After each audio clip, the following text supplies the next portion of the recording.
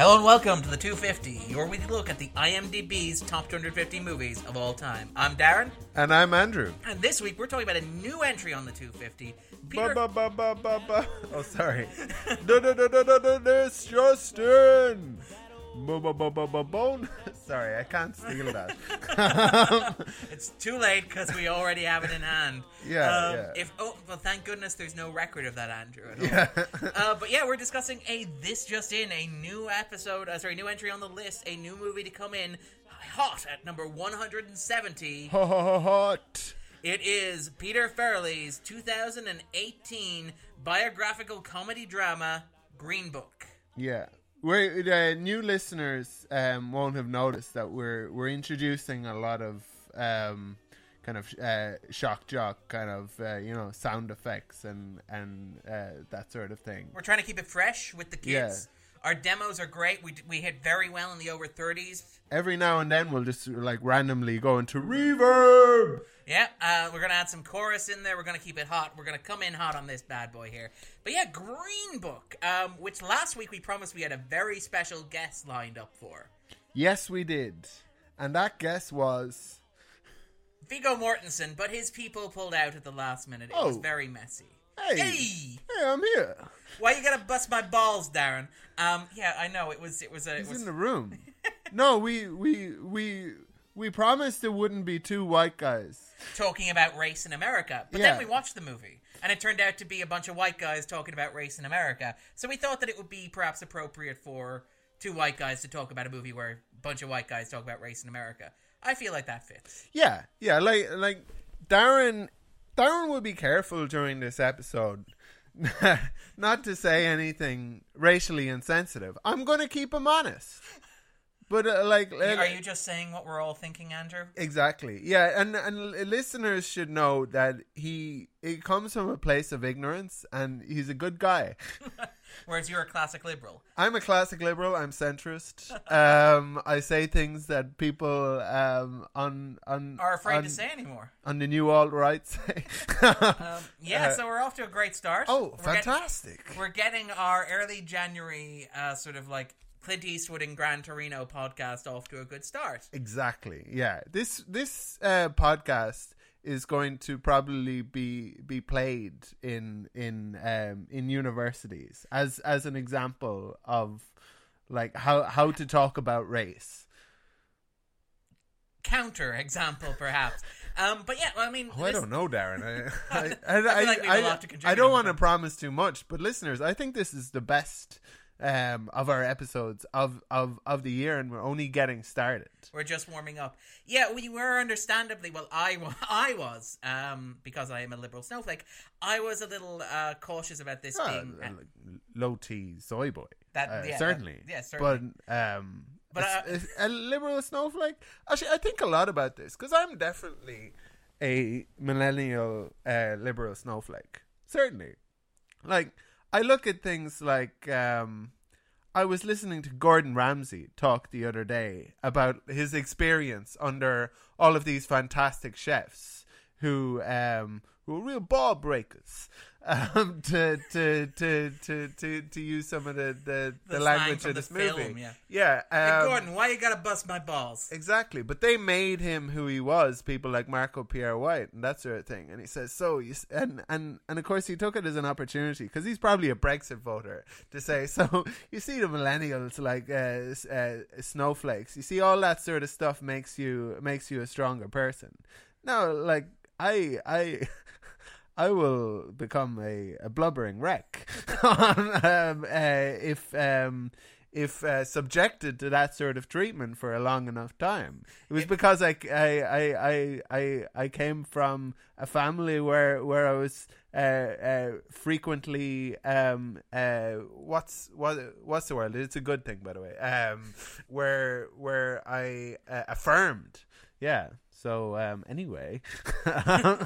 just to go slightly off topic for a moment. Yes, we are snowflakes. But yeah, no, I honestly, tackling this, I was a bit nervous to do this because Green Book is a movie that has become a miniature firestorm in its context. It was nominated... Harder hearts than ours, Darren. Yeah. Nominated for 6 Academy Awards. It won the Producers Guild of America Award the week before the Oscar nominees were announced, which would make it one of the frontrunners for the Best Picture Oscar. It has an editing nomination, which makes it, again, one of the frontrunners for the Best Picture Oscar. And one of the interesting things is... And it's a white movie about race. Which also makes it a frontrunner for the Best Picture Oscar. But, I mean, this is the thing, because, I mean, when we were talking about this, when the Oscar race was shaping up, and again... We should say, by the way, this podcast is exclusively... for your awards consideration as listeners, and is not intended for was it for public consumption, performance? Yeah, that's it exactly. So yeah, do not record this if you're on an oil rig. Yeah, do not broadcast this in schools. Certainly don't broadcast this in schools. That's just good advice in general. We have some teachers who listen to the podcast. I think it should be up to them whether they broadcast it in schools. Maybe listen to the end. Yeah, but yeah. So this is one of the movies that is. How many periods do you think that would be? Like, I think they might be able to get it across over a week, maybe, of English classes. Chunks, yeah. Well, this is the thing, though. The thing with no Hamlet this year. Yeah, we were doing the 250. But this is the thing with Green Book, right? Because coming into awards season back in November, because Darren actually keeps track of these things, it was looking like...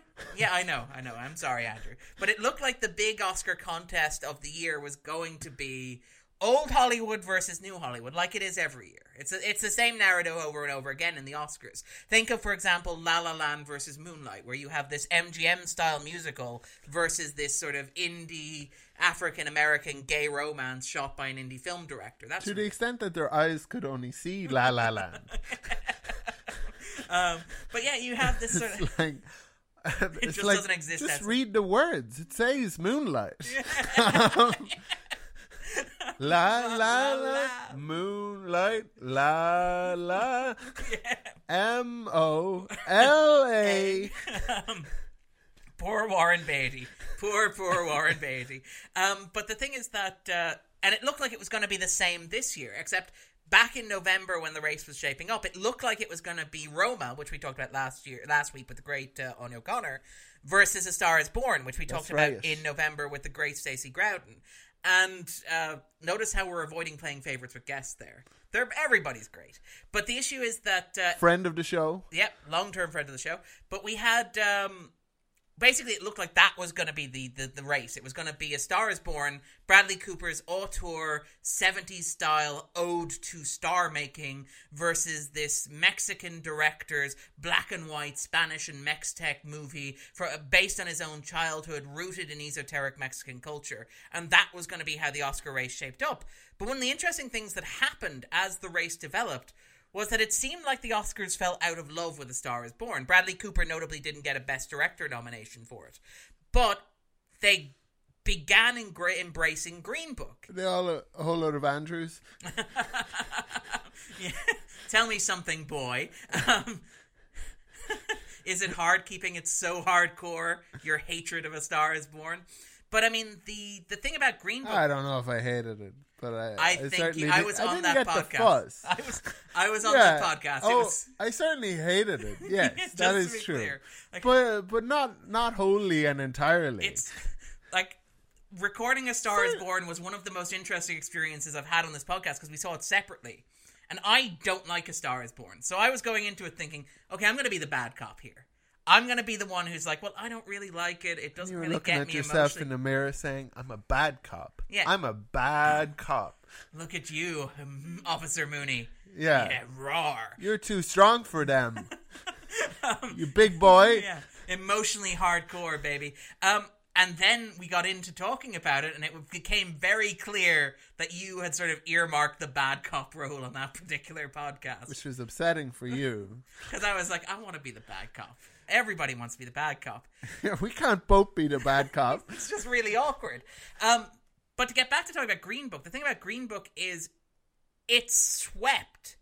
And it built up this incredible momentum. It won, I think, it premiered at the Toronto Film Festival. It won the Audience Award there, which is generally a hallmark, I think, in the past 20 years. Only 2 winners of that Audience Award at the Toronto Film Festival. That's great. Everybody loved it. So no backlash. Whatsoever. Good. Absolutely no stories that we're going to have to talk about now. So I'd say, guys, we'd recommend you watch this movie. There are absolutely no production details that we're going to have to discuss. So absolutely no scandals involving the actors. It would be on your 250. The director, the writer. Good. No controversy. It should be on the 250, shouldn't it? Yeah. I mean, grand. So we'll see you the other side of. Yeah, we're going to have to talk about this stuff, Andrew. I'm afraid. Okay. So. Green Book was hit by a number of scandals. I don't know how aware you are of this because I know you like to go. I like to know you go in blind. So I would say Okay, would be the extent to which I'm. You're not aware of any ambient. I'm aware that there is some, but like when is there not? That's fair. These snowflakes, Darren. Okay, well, this is the thing. Someone had a hot take, I imagine. Oh no, it gets better, right? So. I feel really bad. I feel like maybe I'm not sure that we should do this before we talk about the film. I've been spared this. Yeah, you've been spared this, and I feel like I'm about to pummel a small, adorable puppy. But, hey, why can't we just enjoy Gran Torino? What's the big deal? Why you gotta break my balls down? Yeah. So 4 big scandals involving Green Book, any one of which would, in theory, have been enough to topple a movie. First scandal in late November. Viggo Mortensen is at an audience, like a preemptive screening of the film. He's doing a Q&A. Did he say something? Sorry. Did he say something he shouldn't have said? He said something he shouldn't have said. He was asked... He is the face of white privilege. Yeah. He was asked... He is that 16-year-old kid with the MAGA hat. Yeah, it was like, I don't understand how this possibly could be misread. Viggo Mortensen used the N-word. And he was like, people don't say the N-word anymore, except instead of saying the N-word, he said the word that the N-word represents. He's like... Which is? Yeah, we're not doing that, Andrew. But yeah, so he did that. That was a big scandal. Obviously, it'll sort of storm around. What context? He was asked basically, so how do you think race relations have improved in the United States since the film was set? And he's like, well, people don't say the N-word anymore. This is because in his he's just in his next movie he's playing the 43rd movie. President of the United States. Yeah. Or is it where was Obama? Obama's 44, so yeah, 44th. Yeah. Okay, yeah, no, as far as we know. Donald Trump hasn't said that word on tape yet. Yeah, but the 44th president has on tape already. Because of course there's absolutely no difference in context there. Exactly, whatsoever. It means he's a racist, Darren. Okay, not touching that. Backing away. Sorry, I'm trying to make this problematic from the get-go. I don't know why. Sorry. I for some reason, like in Darren's room in January, talking about a movie about race, 2 white guys. Yeah. What could possibly go wrong? Yeah. I did try and get guests. I want listeners to know I did try and get guests. We did try and get people who were more knowledgeable to talk about this because we understand that maybe it's not ideal for us to be the ones who are talking about race in America. But anyway, so let's move on to controversy number 2 then. Are you ready for controversy number 2? I want to hear more about controversy number 1. Well, that's really what controversy number 1 is. He said the N-word. He shouldn't have. He was asked like on a red carpet. Yeah. It's like, hey, how have race relations improved? Yes. Softball, Viggo. How do you think race relations have improved? Are there ways in which things are worse now? It's like, well, yeah, I think that people are more afraid. Darren is looking at the and Darren is looking at it to see kind of like appropriate edit point, 20 minutes, perfect. People are listening to the podcast saying, "Wait a second, it's only 15 minutes in." So that was controversy number one, right? That should be enough to sort of like trip up its momentum. I don't know. Controversy number two. I know, this is like a Law and Order thing. Controversy number two. So, this story is, like, not to get too spoilery, is the heartwarming story of a friendship between an Italian-American driver and an African-American pianist. Yeah, back of the DVD stuff. Yeah, that's the very basic level of it.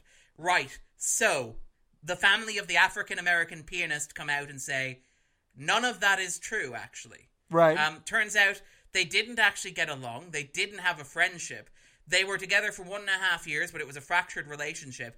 And the pianist had to fire his driver because he wouldn't wear a uniform properly. Right. And, so that obviously puts a bit of a dent in the whole heartwarming friendship thing. It gets worse. It gets worse. Or. I think we've spoken about this many times in different contexts. In which, why let the truth get in the way of a good story? Exactly, get in the way of a more interesting story. We had this with recently the Queen / Freddie Mercury Bohemian Rhapsody. biopic, Bohemian Rhapsody, where you had said that they had let the truth never let the truth get in the way of a much less interesting story. You're right, and I suppose. There is more than that to this, perhaps, because I would imagine that it's not just that you've not let the truth get in the way of a more interesting story, which may perhaps be true, but I would imagine, correct me, that there is a further issue of appropriating a person's story. Yeah. Right. It's also the fact that, like, this story was written by Nick Villagna. We're lots of mispronunciations. Villanueva, yeah. It was written by the son of Tony Lip, who's the Italian-American character in the film. You're so racist, Darren. I know. Well, learn to pronounce his name. We're going to talk about that later. But it was written by the son of the main character in the film, Tony Lip.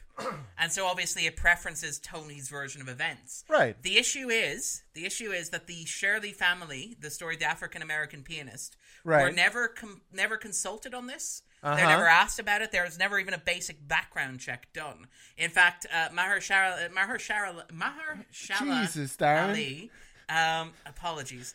Mr. Ali. Go ahead. Try that again. No. Mahershala Ali. No, I might be wrong. I thought it was Mahershala. Well, I don't know. Okay. Mr. Ali's representatives, like, when he was making the film, he was told that there were no surviving Shirley relatives for him to talk to.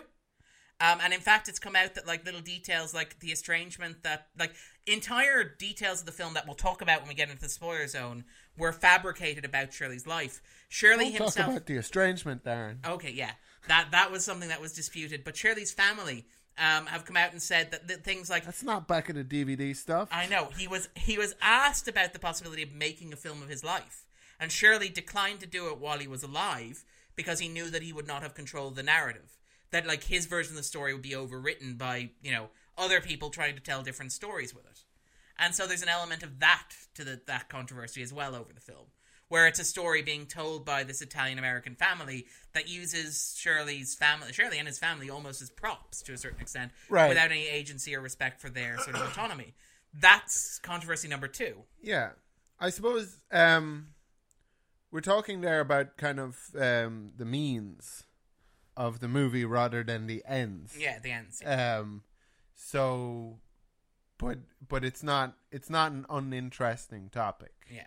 And I mean, it certainly comes into the way that people now discuss movies and talk about them. And I mean, well, this is the thing where it's like it's not even any one of these things. It's the cumulative impact of this, because we're only halfway through here, right? Just to be clear, right? So controversy number 3 through the controversy. We've wrapped on controversy number 2. Yeah. Thank God that's over.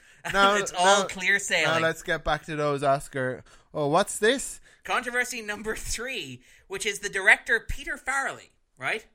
Who may be best known for his work directing movies like There's Something About Mary, Kingpin, Dumb and Dumber. Yeah. He's one of the great American comedic directors with his brother Bobby. I'm big fan Kingpin's of well worth a rewatch because I think, like a lot of people, in spite of the success of There's Something About Mary and Dumb and Dumber, I think less people have seen that. I think it's far more popular in the States, actually. And I think it's also because it arrived at the same time as The Big Lebowski, and so it got overshadowed by that. Oh yeah, they do that all the time. Bowling movies. Yeah. Sorry, they don't do bowling movies all the time. But dueling movies, like The Illusionist and The Prestige, or Armageddon and Deep Impact. Striptease and Showgirls. I love that that's the one Andrew went for. This year, for example, you have the release... I never visited Pittsburgh. You weren't disappointed with it, no? They also have, was it A Dog's Journey and A Dog's Way Home are the two dueling movies this year. Yeah, A Life Less Ordinary and some other movie... where a person gets kidnapped. Yeah, there's all sorts of sort of dueling movies like that. But the issue with Farrelly, right, is that it came out during the Oscar campaign for Green Book that he had a habit on his previous films of flashing his penis at female stars in his movies. So, like, people like Cameron Diaz, for example. Where they'd be filming a take and he'd just be like, hey, here's my penis. The director of this movie... Peter Farrelly. Yeah. Yeah. Okay. Yeah, so that's controversy number 3, right? Yeah, for those it's probably score. Feels like people have forgotten about all of those terrible things I did back in the 90s. Hope that doesn't come back to haunt me once I make a prestige pick. Yeah, once these kind of things are... in the zeitgeist. Oh, thank God 2017 is over. That was the year of Me Too. But now it's 2018. And I'm just all clear, baby. Yeah. If they couldn't touch Bertolucci, I'm all clear. Oh, I thought some of that 2017 stuff might come back up in 2018, and some of it did. It's 2019 now. So we're all safe. And then finally, controversy. Oh, no. Controversy number 4, because this is the movie that just keeps giving, Andrew. Controversy number 4 involves writer Nick Vallelonga, right? Who is the son of Tony I give Lipps. Darren too much of a hard time about pronunciations on the 250. I want to apologize both to Darren and to the listeners. Okay, but Mr. Vallelonga... there's more controversy? Yeah, this is controversy number 4. We're still going. This podcast is going to be all controversy all the time. Finish with controversy number 3. Yeah. He exposed his dick. Yep, to Cameron Diaz. Just putting that out there, as it were. Yeah, quite literally. Tough subject to tackle. I know we shouldn't joke about it, but it's But we're going to tackle it, right? Yep. Because as two men, we're entirely comfortable with our sexuality. Anyway, controversy number 4, right? Oh, let that pause. Let's let the air sort of absorb that. Controversy number 4, which is Nick Vallelonga, right? Which is the writer, the son of the main character. What did he do? What did he do, Nick? What did you do? It came to light. I'm going to find out it's something terrible, and then I'm going to feel worse than I do already. What came to light? Okay. Before we do this, we should keep in mind that one of the lead actors in this film, Mahershala Ali, is perhaps the most prominent Muslim American actor in film at the moment. Right. He is, I believe, he was the first Muslim actor to win an Oscar. He is possibly going to win an Oscar for this movie, right? Now, what Vallelonga did would be bad in any context, but in the context of this particular film, it seems particularly ill-judged. Did he do a Wahlberg? Not quite. Right. But he was tweets came to light from him in 2016 during the campaign of Donald Trump for president, in which he offered he did a Kevin Hart, a very vocal support of Donald Trump, right, repeating the lie about Muslim Americans being seen celebrating in New Jersey after the Twin Towers fell, right, which again is something that's been debunked time and time again. But Vallelonga was like, yeah, that's entirely true, and finally somebody's telling it how it actually happened. This seems legit. Why are you busting my balls? Why you gotta bust his balls, mainstream media? I don't know why I'm being quite so glib about all of this. Well, it is, because it just piles on. It just keeps coming. Do you laugh or do you cry? That's it. Like, any of this should be enough to stop a film. Like, any one of these things. Like, keep in mind, hold on. Like, should it? First Man, right? First Man got sunk by the fact that it didn't have enough flags in it. Or it had too many. Yeah, that's it. Like, not having the right amount of flags was enough to sink Personally, First Man. I think it had too many American flags. Not enough Venezuelan flags. Controversial take. Cuba! Viva la Revolution. Yeah. But I don't know why I said that in a bad French accent. But again, like, this is the thing where it's like, when you have these movies that trip over these tiny things, it's like Green Book is just a cavalcade of all this stuff around it that kind of, in some way, toxifies the movie, makes it very hard to talk about the movie without talking about all those things up front. Because they are... And that's what we're going to do, right? Well, talk about these things up front. Yeah, that's it. That's why we're talking about them now, because we have to acknowledge them, because they are part of the context of the film. Yeah. Like, they inform a lot of the debate around, a lot of the discussion. We're not just going to say that they're problematic. We're going to talk about why they're problematic and really get a discussion going, right?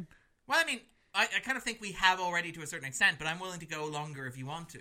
But I mean, like, yeah, but a lot of this stuff is two white guys. Yeah, two white guys talking about race in America. But a lot of this is emblematic of the way that Hollywood has historically People don't listen to the podcast to hear us talk about movies, Darren. They want to hear us talk about the meta-text around movies. Yeah. They want us to talk about politics. Privileged directors exposing their penises.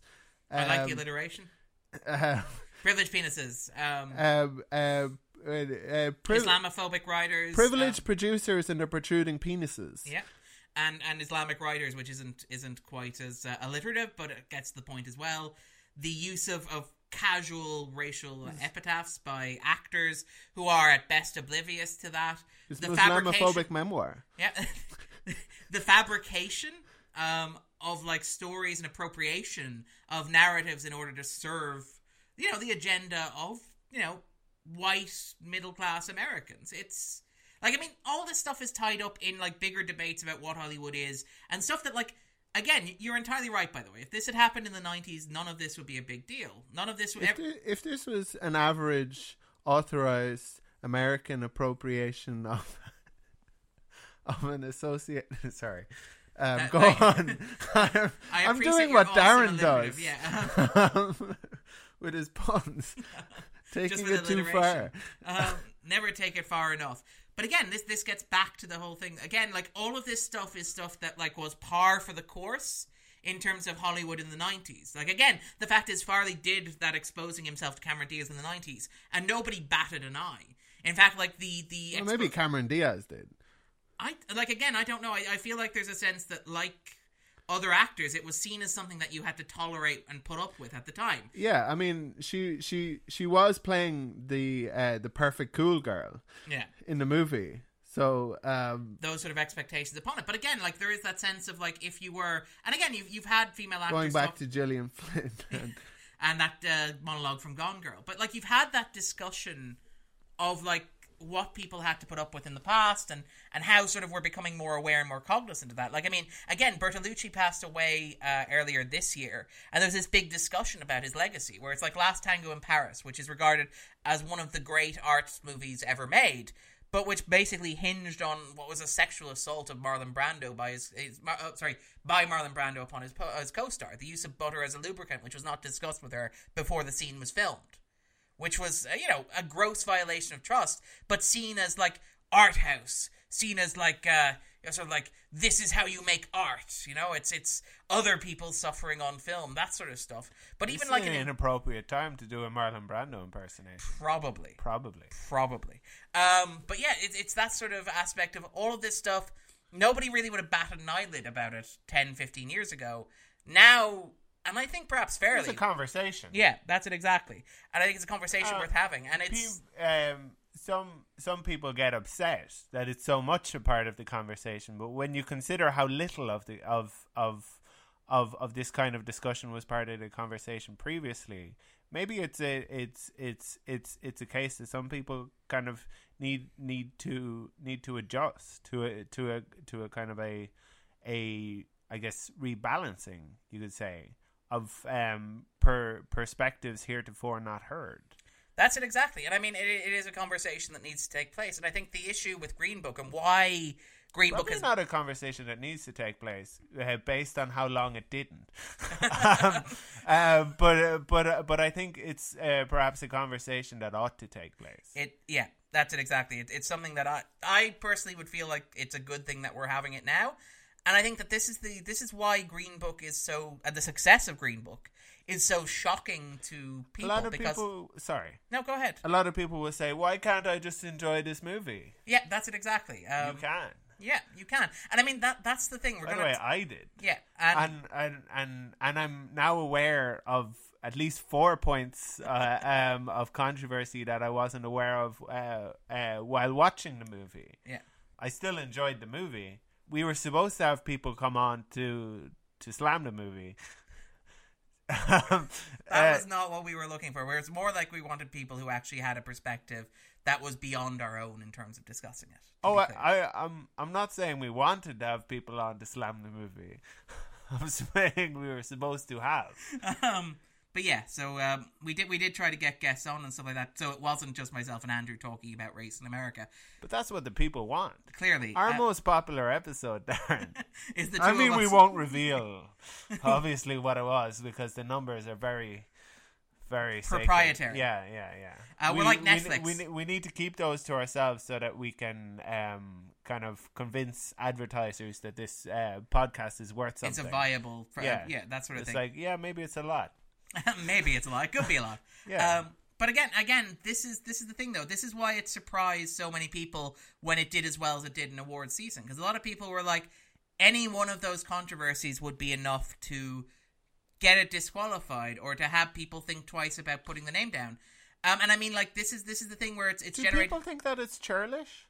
What do you mean churlish? The case for kind of discrediting this movie as great and an Oscar contender is there a sense in which the people around the Academy maybe don't take these things seriously because they're just like, come on, I mean, look at the movie. Yeah, have you watched the movie? Yeah, it'll make you laugh, it'll make you cry. Yeah. This is all that stuff. Yeah. It's again, like, this is old Hollywood. We talked about, like, the narrative of old Hollywood versus new Hollywood, which is almost every Oscars now. Yeah. This is an old-style Hollywood film. Like, I joked, and I say this as somebody who doesn't hate the film, to be clear, I joke that this is the best study of race relations produced in 1993, which feels like an accurate summary of what the film is. But, I mean, this is the thing where there has been... You're right about the churlishness. You're right about the discussion of the churlishness. There's been a certain backlash to the backlash, almost. Yeah. Like Sasha Stone, for example... Like, were people looking for reasons to hate this movie? The backlash to the backlash people could presumably ask that question. I mean, like, who's opposed to the backlash to the backlash? Is it the DUP? Backlash means backlash, Andrew. But there is this thing where, but there is this thing, and again, Sasha Stone at Deadline Hollywood is one of the, like, backlash to the backlash people, where she's got this big rant about how... What's her plan B? Her plan B is to go and release the movie again and see if it can win Best Picture. But no, her argument is, again, she's talking about, like... And she uses all those horrible phrases like bring this movie back to the people. SJWs and like, was it social justice utopia or something like... Woketopia, I think, is the euphemism that she uses, which is, again, those buzzwords are things that make you immediately defensive about this thing. Her argument is that, like, can white people not make movies about race anymore? And it's like, you can't really, like, you can't say what about the white people making movies in an Oscar season where Bradley Cooper has been dominating for, like, A Star Is Born up until the last minute. Though? Well, he stumbled at he fell at the last hurdle, but he was the favourite going in. It's because he was white. Clearly, that's the reason. Not because he was white Bradley Cooper. White men can't jump over hurdles. Yeah, that's it, clearly. Not because he was Bradley Cooper. Bradley Cooper, we talked about this in A Star Is Born. Bradley Cooper isn't a person who it's an acquired taste, let's just say it that way. Right. But I mean, in terms of stuff like Adam McKay's Vice. He's a serious raccoon. A rocket star, if you will. But I mean, like, Adam McKay is in the Best Picture race and the Best Director race for doing Vice, for example. Like, last year you had, Darkest Hour? Like, the white guys are not suffering in terms of representation at the Oscars. Never. We will never surrender. We will fight them on the beaches. I do like Theresa May's position that we will fight ourselves on the beaches. But I do like this is. Yeah, scorching political commentary from Darren Mooney. Satire, folks. Yeah, this is what we're here for. But I mean, there is that backlash, and they've talked about how. Again, and this is people who cover this race, like cover the Oscar race. We'll talk about how they will get anonymous. The race and the Oscar race. We'll talk about how they get anonymous DMs from people who are not connected, innocent observers, just asking questions. DMs too. They're generally thirst traps there.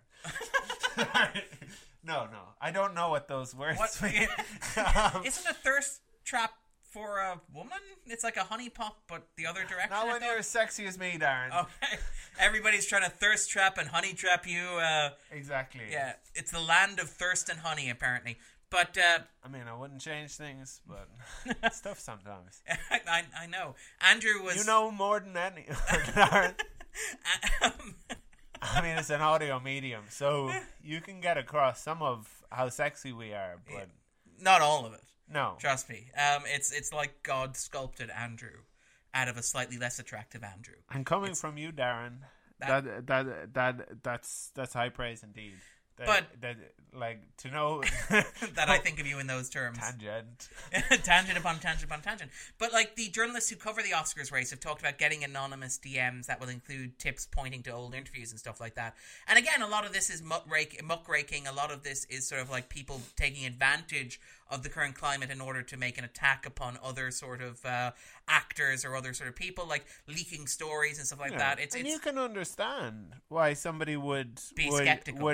Would have accusations of trollishness, because it like I thought about it when we were doing Homecoming, that it was a Spider-Man movie, but it was very diverse. Yeah. And I suppose the immediate kind of reaction that people might have to that would be, why does that matter? This is well, I don't no from certain kinds of people would be fantastic. Diversity is good. This Spider-Man Homecoming movie, like people who feel that there's been inadequate representation in movies and in comic books might say this. But there was a backlash to that movie as well, because a lot of kind of comic book fans were like, well, if you're going to do that, why couldn't we have some Miles Morales? Yeah.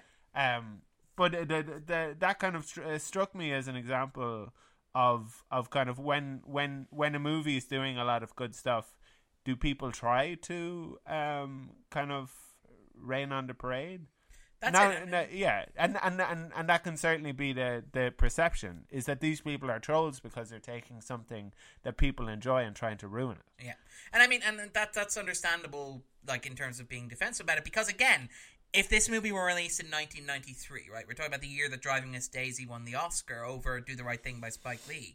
Like, people would have been like, this is a very progressive movie. It's a movie that's very touching on the subject of race. It's saying a lot of important things, a lot of valid things, a lot of good things. And there is a sense of sort of that to it. Where was it 92 and Scent of a Woman? With best actor Pacino, for Al Pacino, yeah. Beat Denzel Washington for Malcolm X? Or was it later or earlier? It would have been later, wouldn't it? Because I mean, Do the Right Thing was Spike Lee's debut, I thought. Oh yeah. Actually, that makes a lot of sense. I do recall Denzel Washington. I think it was on Kermode and Mayo, or sister podcast. That he was saying like, I'm not that Al Pacino had been kind of nominated so many times. It was about time he won, and like he was maybe drawing a kind of like a false equivalence of, oh, people talk now about kind of Oscars so black. It's like, Oscars so white. Is it the case then that they didn't want to give it to an Italian? I mean, people were annoyed that it didn't go to me. But what about Al Pacino? He's a great actor. He's made like a load of great movies. Why can't he get a break? Yes, and this is the thing, though, right? Which is looking at Green Book. And again, I want to stress, I didn't hate Green Book. We're going to talk about the movie itself. I promise, very soon. But in terms hate? of... I didn't hate... No, I like it. No. Okay. But the thing is that, like, you look at that, right, and that's fine. Right. But this is being nominated by the Academy as one of the finest examples of film in 2018. It's being singled out. And you can make the case and for, are people upset about that? Yeah, well, that's it. You can make the case Are people upset that it's... That's it, exactly. People are upset about that and Bohemian Rhapsody for obvious reasons. In terms of Bohemian Rhapsody, as we talked about, like, the portrayal of Freddie Mercury's sexuality is, like, again, this is the Dewey Cox thing, where it's like, we're just having gay sex, Freddie. You don't want any of that. And it's like, that's what we think is representative in 2018. Well, yeah, I had big problems with Bohemian Rhapsody, and a lot of people who aren't... A lot of the people that I've heard from who had problems with that movie weren't simply virtue signaling. There were aspects to that movie which were harmful and to them personally. And the kind of like narrative that it puts forward and the way it portrays these issues to a mainstream audience isn't perhaps helpful.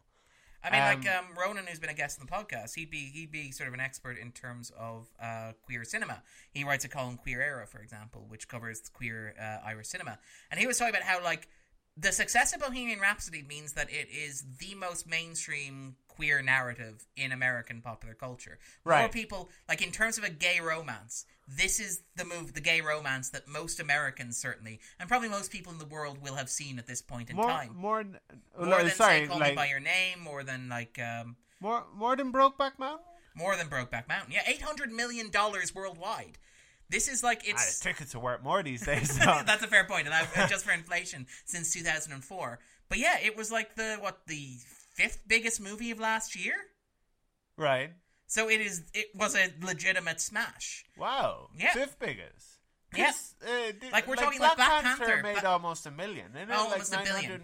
Sorry, that's what I meant. Yeah, sorry. Almost 900, $1 billion. Right? And right. This and made 800 of in between almost $1 billion and 800 million, there were what? 4 or 5. 4 or 5 other movies. Do you want to go to the fact machine and check this? No. Actually, no. Okay. Yeah, but let's.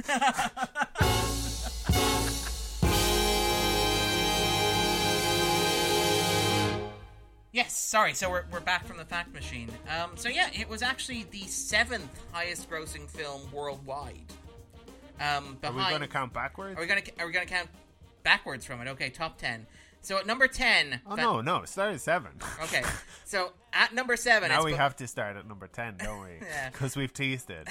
At number 10, Fantastic Beasts: The Crimes of Grindelwald. I have never seen you happier that we didn't have to cover a movie. At number 9, Deadpool 2, which we have covered. At number 8, Mission Impossible Fallout, which we have covered. At number 7, Bohemian Rhapsody, which we've covered. At number 6, Venom, which we did not cover. But maybe we will cover that as a favor to a friend of the podcast. Guests. Yeah, a long-term friend of the podcast. One of our great guests. At number 5, Aquaman. Which we may also... There's definitely like... a pattern emerging. Yeah, if we can set up... I think we've said to unnamed... guess it's Crime Day.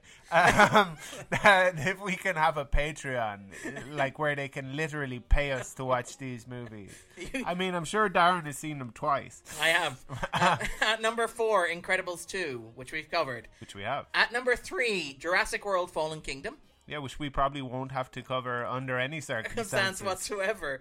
At number 2, Black Panther. Which we did not cover, yes, but not because we didn't want to. Yeah. And at number 1, Avengers: Infinity War, which we did cover. Yes. So like in terms of like impact, Bohemian Rhapsody is probably the most accessible gay narrative or bisexual narrative, depending on how you cut it. Unless you think of any of those top 6 as gay narratives. Yeah. But yeah, so it's like that's the argument, is that like this is the gay narrative that most people will have seen, and therefore. You asked Jason Momoa. So Jason, what do you think Aquaman was about for you? It's like surprisingly. But yeah, it's interesting in terms of that context. Like, I mean, and I think that's a valid discussion to have. Like, I I don't begrudge Green Book existing. I don't think it's a bad film. I quite enjoy a certain portion of it. I think it has issues with it, but the issue is that I think it's more just the fact that this is being recognized as one of the best 8 films of the year, and the fact that in doing so, that means ignoring the legitimate complaints of, say, Don Shirley, who is the secondary lead in the character of his family, of validating a director who has, exposed himself to women, a writer who, if he hasn't consciously fabricated his father's story, he has at the very least sort of been openly Islamophobic, and an actor who has, used the N-word in public without any thought of the consequences of that. And it's kind of I think that's where the anger comes from, and I have difficulty saying that it's unjustified. I have difficulty saying that it's... Where's Viggo from? Is he Danish? I believe... Or is he American? He's not American anyway. I think he may be... but we're going to go to the fact machine and check. Fact machine.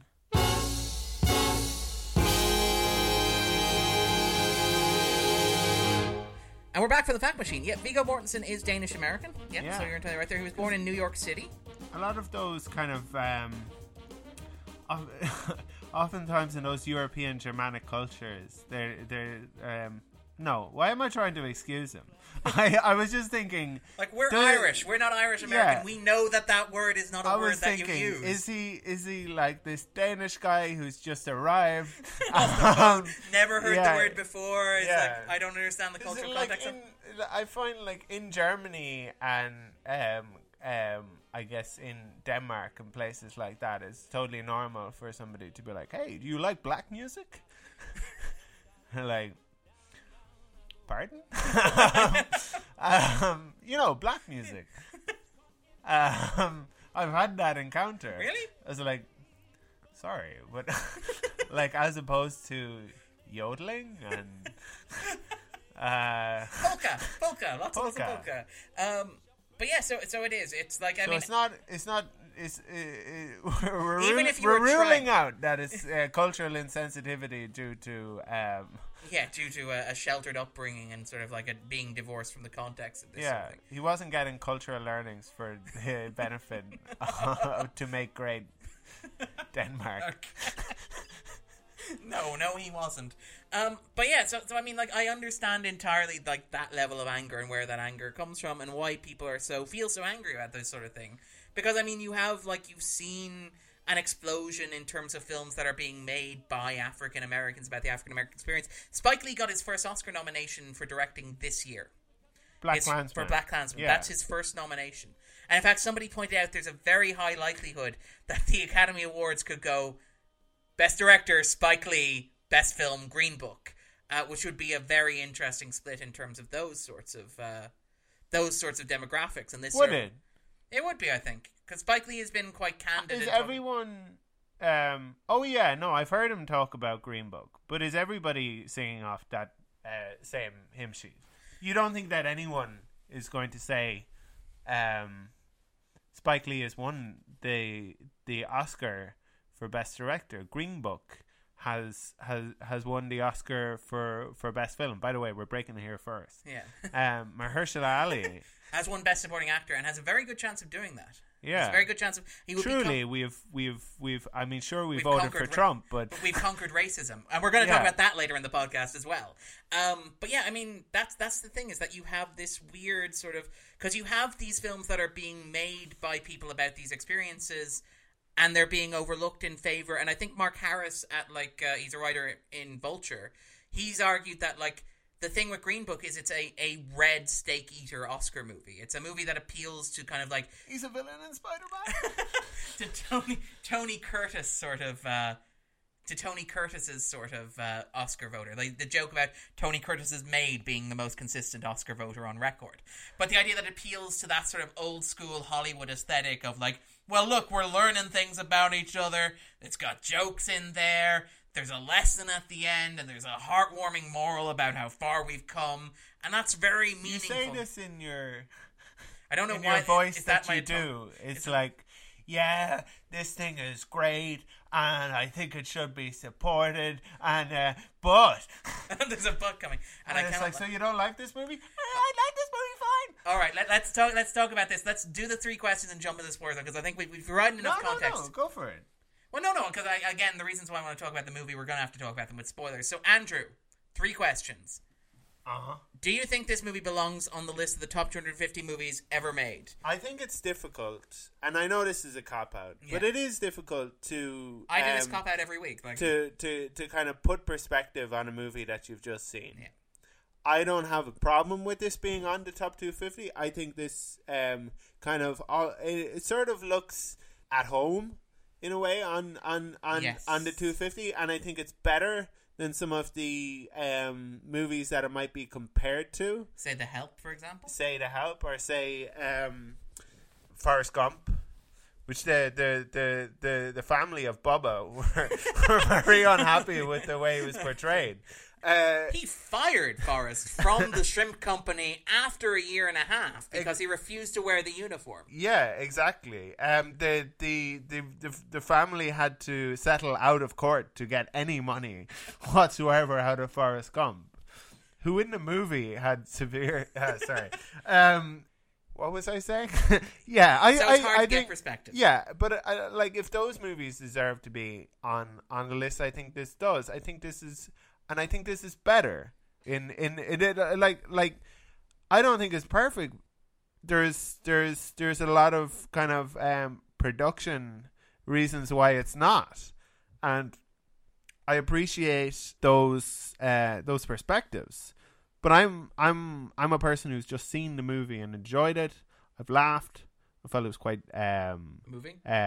moving in parts, yeah. And I thought it was a little bit corny, but I was thinking watching it, it may take a hard heart or a certain amount of cynicism not to appreciate this movie, because I think there are a lot of what does that person at the LA Times say, woke this is Sasha Stone's SJWs. Yes, Woketopia is how she describes it. She writes Right. Deadline Hollywood. Yeah, there are a lot of those people to whom this movie would perhaps not appeal, but a lot of the message of this movie would be far too on the nose for them anyway.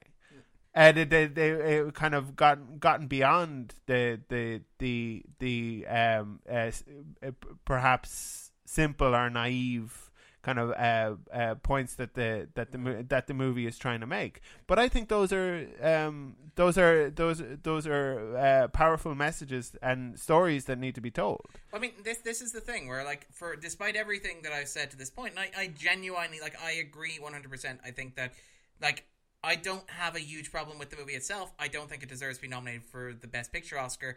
I think that nominating it for the Best Picture Oscar sends a very strong message, which is probably not a good one in terms of whose stories we think are important and how we tell these sorts of stories. I was going to get a but go for it. No, I want your bud. And I want your big bud. Yeah. And now it's my bud. On the you got 2 butts for the price of 1. Yeah. You're on the 250. Yeah. Sorry, Andrew, you were just butting in there. I was just butting in, and I'm sorry. We will get to your bud with some butter. Sorry, butter. Betty Butter. Where was I going with this? I think I just wanted to talk about butts. No, I did not.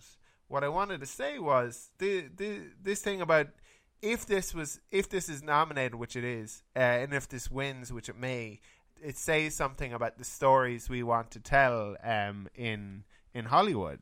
I found that a lot of people were annoyed that Ava DuVernay wasn't nominated for Selma.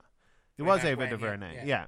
And that a lot of the reason why they were annoyed was that her not getting kind of a Best Director nomination. I think it was directed for. It was nominated for Best Film. It was nominated for Best Picture, yeah. But her not kind of sweeping and getting kind of a Best Director also said a lot. The argument went about the stories that that Hollywood wants to tell, and the stories that it wants to kind of the people who get to tell those stories, and the people who get to tell those stories. Now, I thought the reason it didn't get nominated was and why I was surprised that it got a Best Picture was although I thought it was quite good, I didn't think it was that good that is necessarily deserved to immediately be in the conversation of best director, best film. But I'm not like a as much of a film buff as you are. But I certainly didn't think, well, that's the Oscar winner, right there. And if it doesn't get nominated, I will eat my shoes and then like Werner Herzog. But here's the thing, though. Like, again, I am less invested, again, despite the fact we spent the past 40 minutes talking about it, less invested in the Oscar race than most people are, and that I don't expect the Oscars... It'll be more like an hour. To validate my own... We will eventually talk about the movie. Yeah, to validate my own taste. I understand that, like, the Oscars pick for best films won't match my pick for best films. Yeah. It's more along the way that it's more along the lines that it's... The Oscars are going to nominate certain kinds of movies, and the types of movies... Yeah, like Black Klansman. Yeah, that they nominate, and, you know, generally, like, tend to... Because, I mean, giving the 8th slot to Green Book means not giving it to If Beale Street Could Talk, for example. Or it means not giving it to Blind Spotting, for example. Or not giving it to, you know, any number of other... Venom, yes, very clearly deserving movie Venom. Yeah. That sort of stuff. A story of a black... a symbiote from another planet. Okay, but to get back to your point there about Ava DuVernay's Darren was holding his head there. To get back to your point about Ava DuVernay's direction of Selma, and I think, like, I would kind of agree with that. I don't think Selma made my top 10 or top 20 or even top 30 of the year in question. Right, but it should be. No. The issue is more that, like, Green Book won't make my top 10, my top 20, my top 30. It's more that, like, was Ava DuVernay's direction of Selma worse than Peter Farrelly's direction of this? I would have difficulty making that argument. Like, if the Oscars are going to nominate a movie about race in the 60s, it's like, would you quantify that as worse? I thought it was stronger. I don't think it was particularly stronger, but it's like, if you're going to nominate one of the two, and I know they're not running in the same year, obviously. I was going to make that point, yeah, but I feel like you're aware of it. I am aware of that point, but you get what I'm saying, right? You get, like, it's the idea that, like, a black woman makes a movie about race that is very much in the Oscars wheelhouse. Yeah, like, how good was... Because I know you quite like some of the movies you mentioned, like if Beale Street Could Talk, yeah, or Widows. Yeah, loved Widows. Widows should be a Best Picture nominee. Yeah. To be absolutely clear, Widows is amazing. Anyway, sorry. We'll talk about that later in the podcast when we get to recommendations. But I mean, like, this is the thing. The Oscars are always going to nominate movies that have a big, meaty social issue aspect to them. Because that's the movies that Oscar voters like. They're like war movies too? Yeah, as Hacksaw Ridge demonstrated, for example. Darkest Hour demonstrated. Even Dunkirk They're like anti-Semitic directors. As Hacksaw Ridge demonstrated. Misogynist. Yeah, as Hacksaw Ridge demonstrated. But yeah, like, that's the thing, is that it's more like the Oscars are going to nominate what the Oscars are going to nominate, but the kind of films they nominate within those brackets are revealing, if that makes sense. And it's like, that's what I understand. But, like, and you distracted me from the but, so I'm going to get to the but, right? Get to your but. Despite the fact that I don't think this movie belongs on the list, the top 250 movies ever made, and despite the fact I don't think it belongs on the Best Picture... Can I just interrupt you for a second? No, sorry. The Best Picture list. I do think it has value, because, like... And again, this is the thing where it's like... And people are entirely right to say stories about, you know, the issue with appropriating somebody else's narrative, and movies made to make maybe white people feel good about, you know, racism, and which treat racism as a past concern. And all those issues are valid, and we'll talk about them in turn.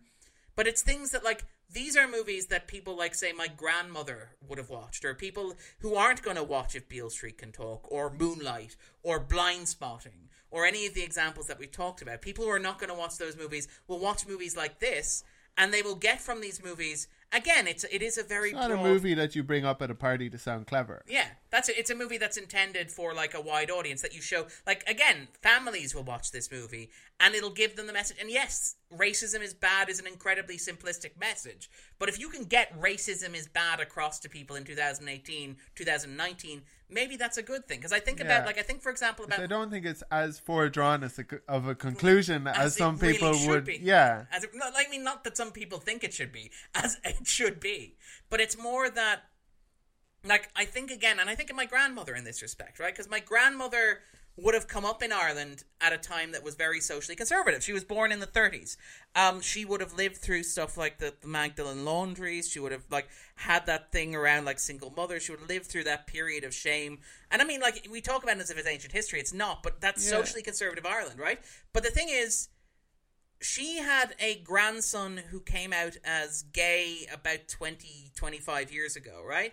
Right. And that would have been a big deal for a woman of her generation, and I know that it was.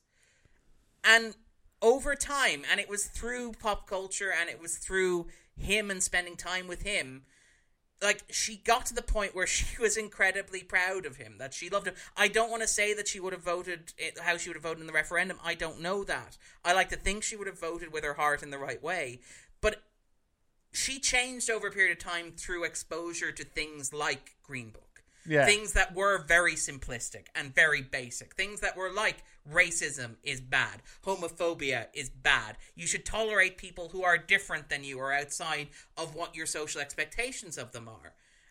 And I think that, like, that level of pop culture permeation, while not sophisticated and not nuanced, and certainly not worthy of receiving, like, gold statues for, like, well done, I think it has a place, if that makes sense. And I would argue, perhaps, that there's a certain amount of sophistication to this movie.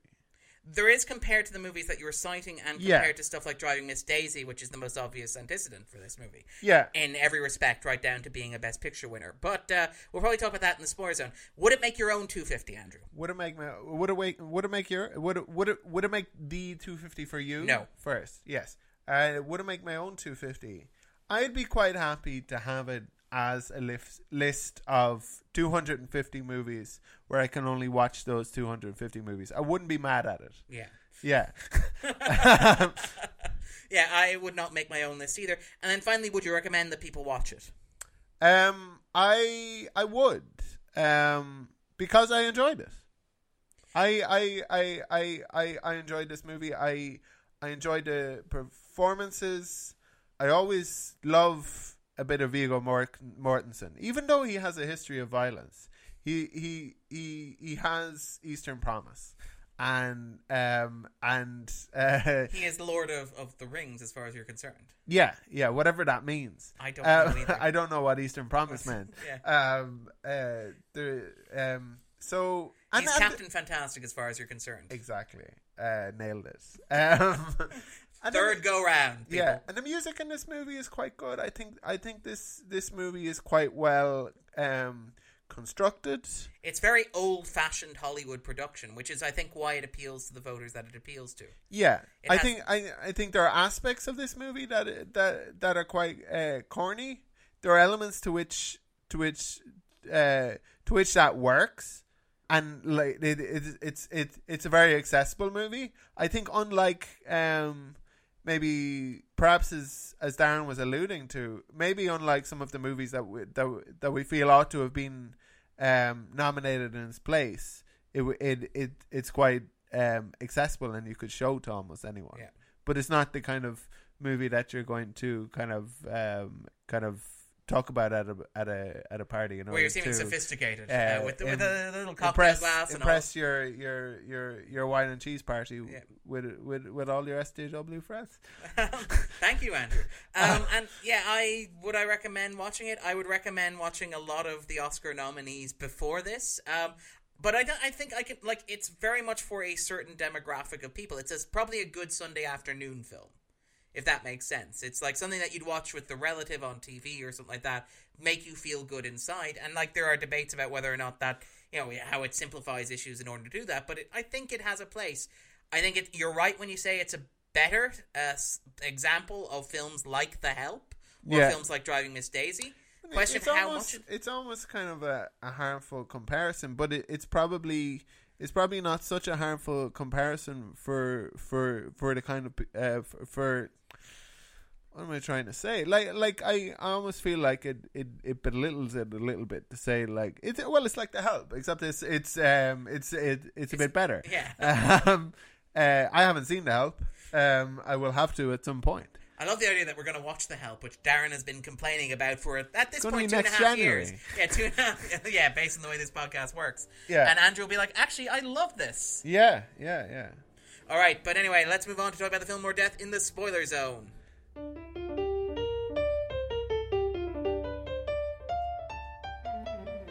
Spoiler Zone. So, Andrew. Yes. What is Green Book about for you? It is about race in America. It is about prejudice.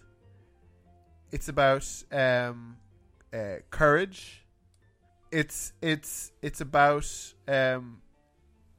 people growing and coming together. I think as a community, whatever the true story was, there's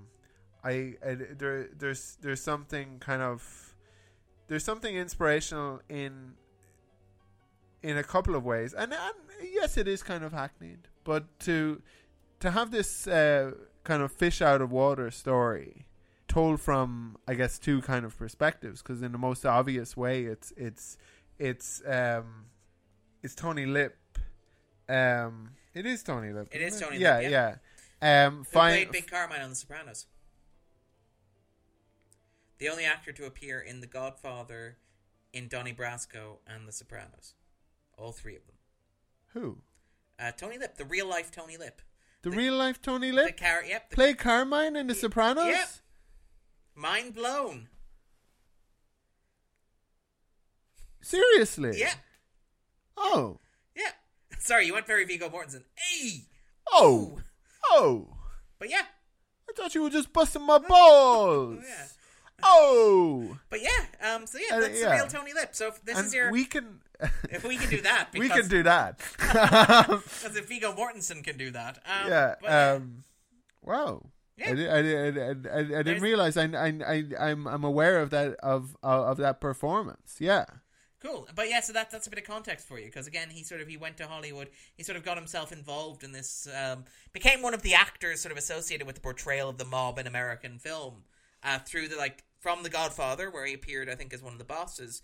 But I suppose I want to say that he has that fish out of water story when he comes in to the very tasteful apartment, and not at all kind of over, certainly not a gilded lily, above Carnegie Hall. I love that it was above Carnegie Hall, actually. Yeah, which is true, by the way. That's an actual detail that was true. Yeah. And it made me think of Andrew Carnegie. I won't bore the listeners by going into it, but Andrew Carnegie's life is fascinating. And he is the 19th century industrialist. Darren's teaching me to speak better. Come 20th century philanthropist. Helped to invent modern or contemporary philanthropy as it's known. I guess for better or worse, some people would say. Well, I would say for better, to take it away from that kind of puritanical philanthropy and more into it being a business. Yeah. And kind of applying the same accounting, I guess, that you would for the Carnegie Foundation as you would for American Steel. Yeah. So anyway, that was a fun association for me. And they tell that story of him coming in there, and he's kind of out of place, and there's a kind of a snobbery towards him. Yeah. And at the same time, you're telling this story because when I said it was more sophisticated than then many maybe examples of the genre. Exactly, and then we'd be maybe inclined to give it credit for. The kind of things I'm talking about are now how the movie deals with this is maybe another question. It's somewhat inelegant in places. I would say that where like it can make for uncomfortable viewing, but I think it's at least an interesting kind of twist on the most obvious thing you could do, which is have a black character who meets all of those stereotypes and is part of that community and can't pass outside. This is a different story. It's about an African American who doesn't fit into either community in different ways, which I guess is an interesting aspect. Yeah. And we talk about sometimes the movie can seem a bit kind of haphazard or cack-handed in the way that it gets that across. We say I'm having fried chicken for the first time. Yes. Or because you totally get what the movie is doing. And for somebody who loves fried chicken, it was in ways a very enjoyable scene for me, because it's somebody getting to have fried chicken for the first time. I wish I could introduce more people to that experience. But on the other hand, it obviously has this whole kind of racial connotation to it. You have this whole discussion where Tony's like, you people love the fried chicken. I think there was a payoff later on when they're in the South. And the estate serves up the fried chicken. The estate serves up the fried chicken, which is a case of generalizing, and it's offensive, and I feel like I feel like his probably kind of like if he were to speak frankly, he would say, ordinarily I'd be upset by this demonstration of your ignorance and your assumptions, your prejudiced assumptions about what I like. But actually, I discovered that I really like fried chicken. You guys just have me in love. Yeah. Well, I mean, that's the thing. This is the really awkward tonalness of the film, the sort of the tonal imbalance that exists, where like you get that thing where Tony's like showing him fried chicken for the first time. By the way, Don Shirley's family are like, he actually had fried chicken before he knew Tony the Lip. Apparently it was fine. Yeah, maybe beneath the layers of the movie is what they're trying to get across is that he did enjoy fried chicken, but then he realized the stereotype and decided, I don't want to be the kind of performer who puts a whiskey on the piano and smokes a cigarette and while eating fried chicken. But this is the thing, right? So this is like where the film sort of feels. By the way, watch the movie if you've no idea what we're talking about. Yeah. Well, we're assuming. We should say, like, if you haven't seen the movie, go away and watch the movie. In case anything we say sounds a bit iffy. We're mostly describing what happens in the movie. This is the thing, though. It's because it's like that sequence, right? So you have the bit where Tony forces Shirley to try the fried chicken. Which, by the way, and again, this is the thing.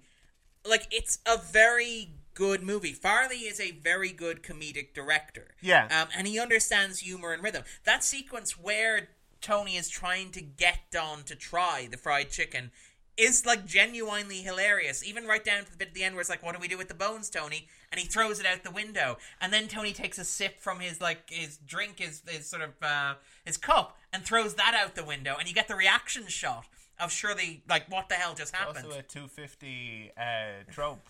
Lots of food waste.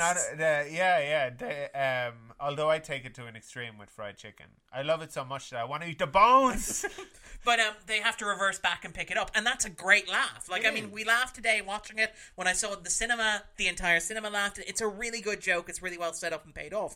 The issue is the film struggles a bit when it comes to like paying off in terms of like tone or in terms of portraying this as an exploration of racism. So you get that sequence later on where the Southern estate bring out the fried chicken. Right. And it's this thing where they're generalizing about Shirley based on race. Right. And that should be the moment where Tony goes, actually, wait, now I understand why Shirley felt the way that he did about trying fried chicken. I don't know. And you get a reaction shot. Right, the reaction shot isn't and he's Tony. Like, hey, they got fried chicken for you. Look at that. Yeah. Like, hey, you like fried chicken now? Hey, you can thank me later. Yeah, and it's like the reaction shot. No, but I enjoyed that. Okay, and I understood why. Like, it's a very dicey game that this movie is playing, but they're kind of it makes sense in terms of the movie. It would have one of my problems with the movie is that in parts it could be corny. Do you know what would have made it more corny?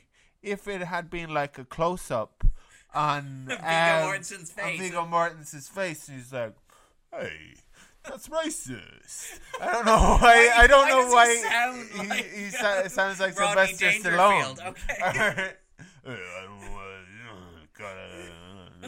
Little kid, hey, is that a molar in your what'd you say, Sylvester Stallone? Is that a molar? Is that that was an interesting part of the movie as well.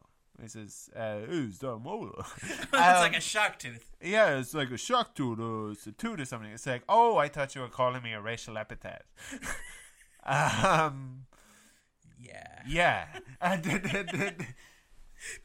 But like it's kind of clever in a way. And there's even a moment before that where you have Darren wants to get to something. No, go. Where you have, is it Ali or Min or what's his name? The kind of personal the manservant, is it? Manservant, yeah, to Don. Doc. Yeah, that where he says something to Tony. And Tony's like, huh? And he's like, what is it? It's like, please would you come this way, or fill out the form. Please fill out the form. Because he says it, I guess, fairly clearly, but with his accent. And Tony is like, huh? What? And then he explains it to Tony in a way that somebody let me say it as clearly as I can. Possible. Yeah, please fill in the form. Like where there's kind of like an inversion takes place. Yeah, you know. Well, this is the thing. Like, this is the thing when you talk about the inversion. The film is interesting in terms of, like, it's basically a movie in some way, shape, or form about respectability politics. There's a huge part of it is about Shirley taking the high road and being an exemplar, and, you know, this whole thing that you talked about with his dignity. Dignity. That's how you win.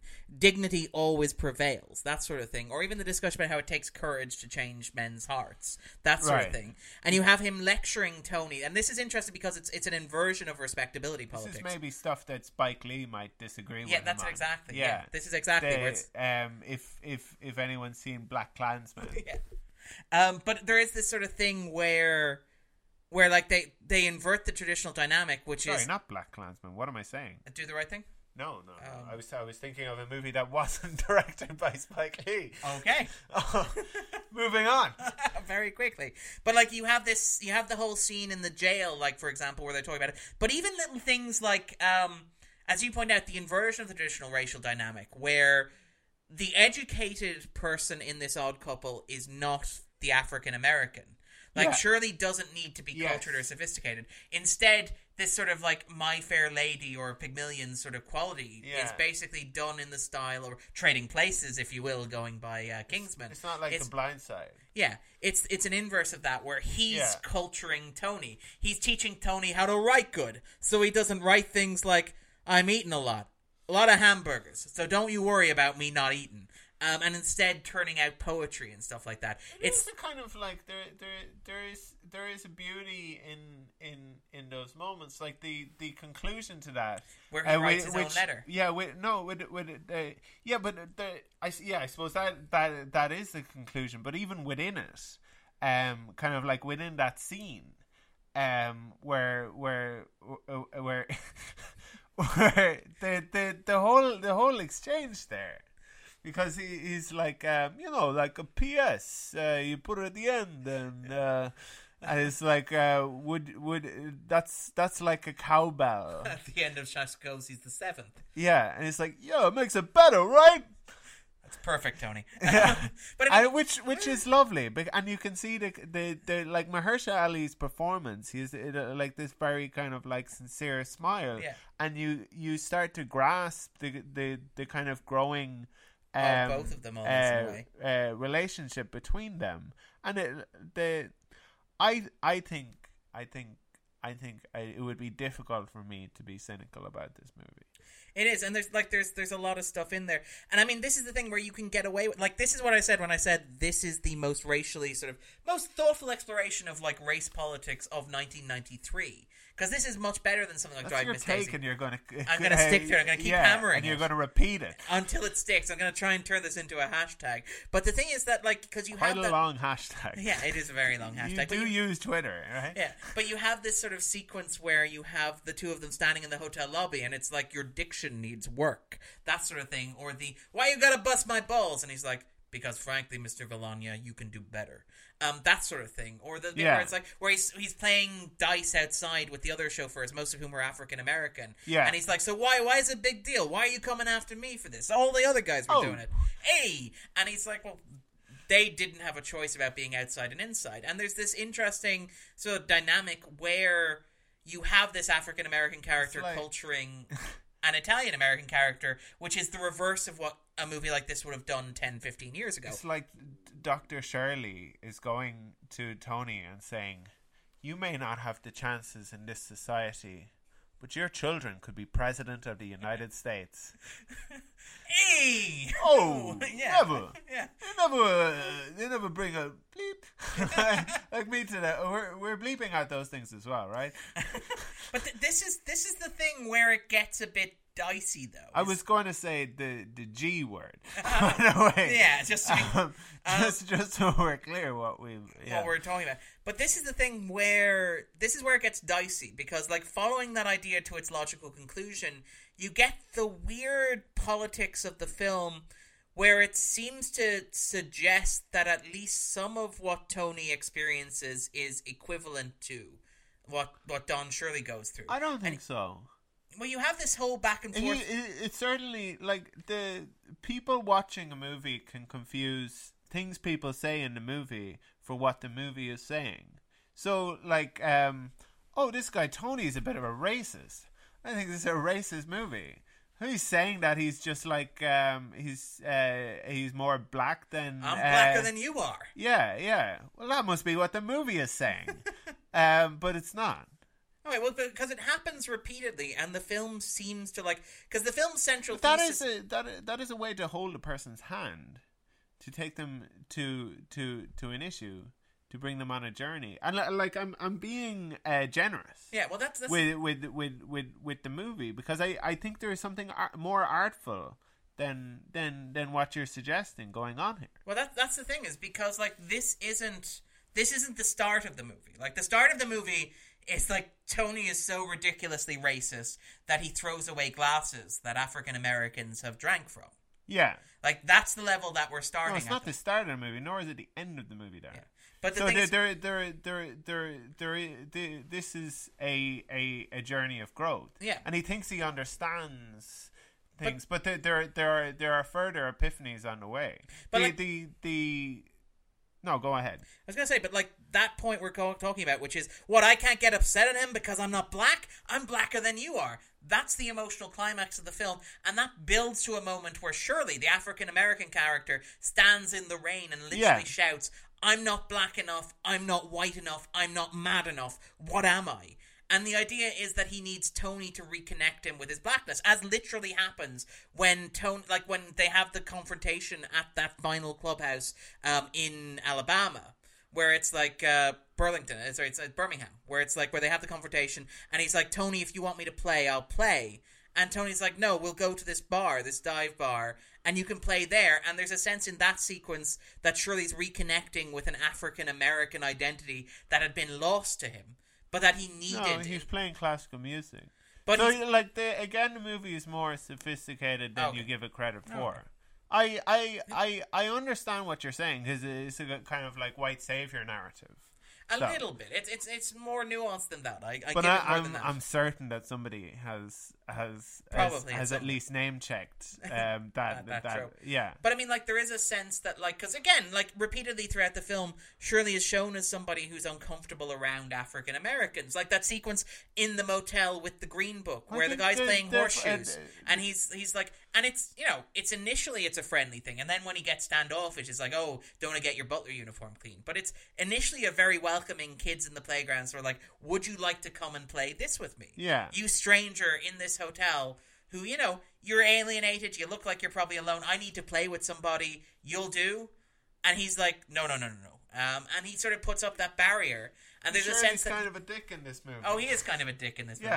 But there's a sense that he needs to let that down, and that it's only through Tony that he lets that down, because Tony's the one who's like brings him to the bar, and Tony's like, this guy is only the greatest piano player who ever lived. Darren, a person can have an influence on another person, but it is that person themselves, the person who is going to change, who has to do it. To say like, oh, he's only doing these things because Tony has made him. Tony can't make him do anything. Isn't that like his entire Tony's boss? Like, isn't Tony's whole gift the greatest bullshitter in the Bronx?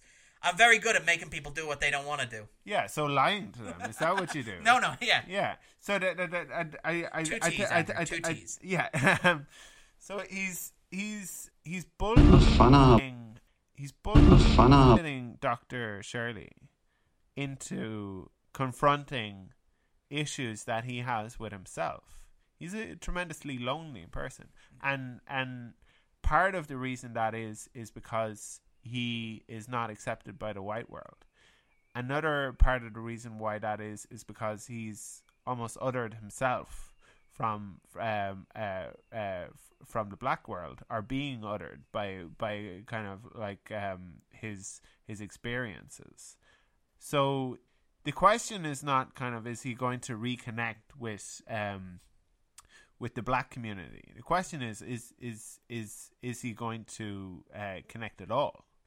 And the movie answers that in several different ways. So the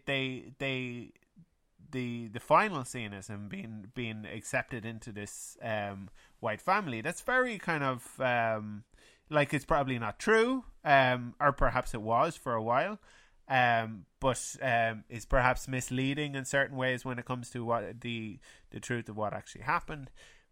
There's also him playing at the orange, the orange spots. And there are lots of ways in which that kind of transformation is told, and the way that he drives Tony back for Christmas. To home for Christmas. Yeah, and that is his journey.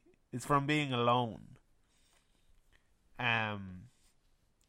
to having a sense of community or belonging or connection with people. By the way, just when you bring up the family dinner at the end of the movie, I wanted to be at that family dinner. I find myself strangely touched by the story of Charlie and Johnny.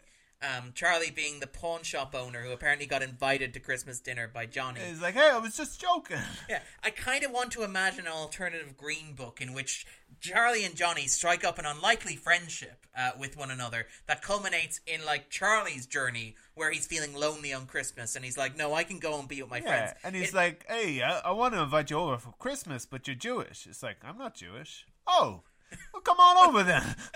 I probably wouldn't be Green Book. Probably be like Little Black Book or something like that. But yeah, it's interesting. Like, I mean, it's I kind of want to see that story as well. It's the Little Black Book where he keeps all the names of the debts, people. Yeah, it was like pawn sort of stuff that he has, presumably, right?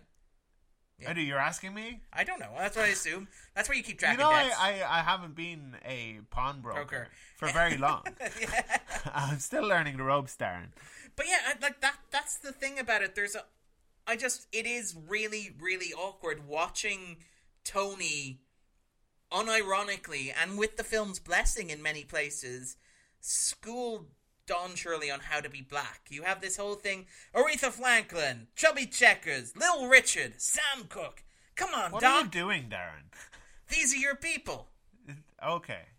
What? Right. That sort of thing. You know, it's that sort of like... You don't get to do that, Darren. You have to put on the offensive Italian-American voice. Yeah. I do like the Viggo Mortensen. You can't just do your normal thing when you're reading things off the phone on your, off your screen. How are we supposed to know that it's supposed to be Viggo Mortensen in this movie? How does the listener know that Darren is reading something off his screen? Because he's talking like this and that. And, sorry. But yeah, you have this whole thing. I love your diction. It needs some finessing. But yeah, like you have this whole thing where it's like, it's Tony who teaches Don about, like, you know, black music, about black food. It's like, and then they have like the weird thing that happens throughout where it's like, where when he has this conversation about fried chicken, you have Tony saying, like, you know, if you were to say all Italians like pizza and meatballs, I wouldn't get offended. Which is like one of those stock sort of like, why are you being so sensitive about this? Clearly, like, tone it down a bit. You're being overly sensitive about this. Yeah, that is exactly what it is. Is that a problem with the movie, or is that a thing that the movie is trying to do? Okay. I don't think... that's the thing, is that I'm not entirely sure that, like, Tony's... I think a lot of people don't want to give this movie credit. Okay. Sorry, no, just because I say that doesn't mean that you have to agree. Tell me why I'm wrong. Okay, because, again, Tony's journey doesn't necessarily involve that aspect of it. Like, Tony's journey is complete when he tells his family member not to use an openly racial epitaph to refer to Don. That's his, like, don't call him that. That's the end of Tony's journey as far as it goes. It's inviting Don to dinner. It's not recognizing that things like stereotyping in terms of fried chicken are bad. Okay, sorry. Like, this is going to get very contentious because I feel like saying that thing that condescending people say to people who just don't get it. Just don't get it. Did you not watch the movie? I did watch the movie twice, but yeah, go for it. So it's like he doesn't understand that he's been stereotyping him. The big kind of moment of conflict at the end is when he's trying to say that he's not black. So it's when Tony is to his relatives. So at the table. When no. The guy, oh no. Okay. So sorry. No, it's in Birmingham with the guy with. Okay. When after they've been arrested. Yes. Oh, when they have the big shouting match in the rain. Yeah. He's so offended that he tells him to kind of pull over the car and get out. Yeah. I don't think Tony appreciates the kind of how upsetting this his perspective can be. To Don. Yeah. Until he sees it. He's because he's talking just the way he always does, and it's like, hey, you're not black, I'm more black than you. That was a kind of a breakthrough movie. A breakthrough moment.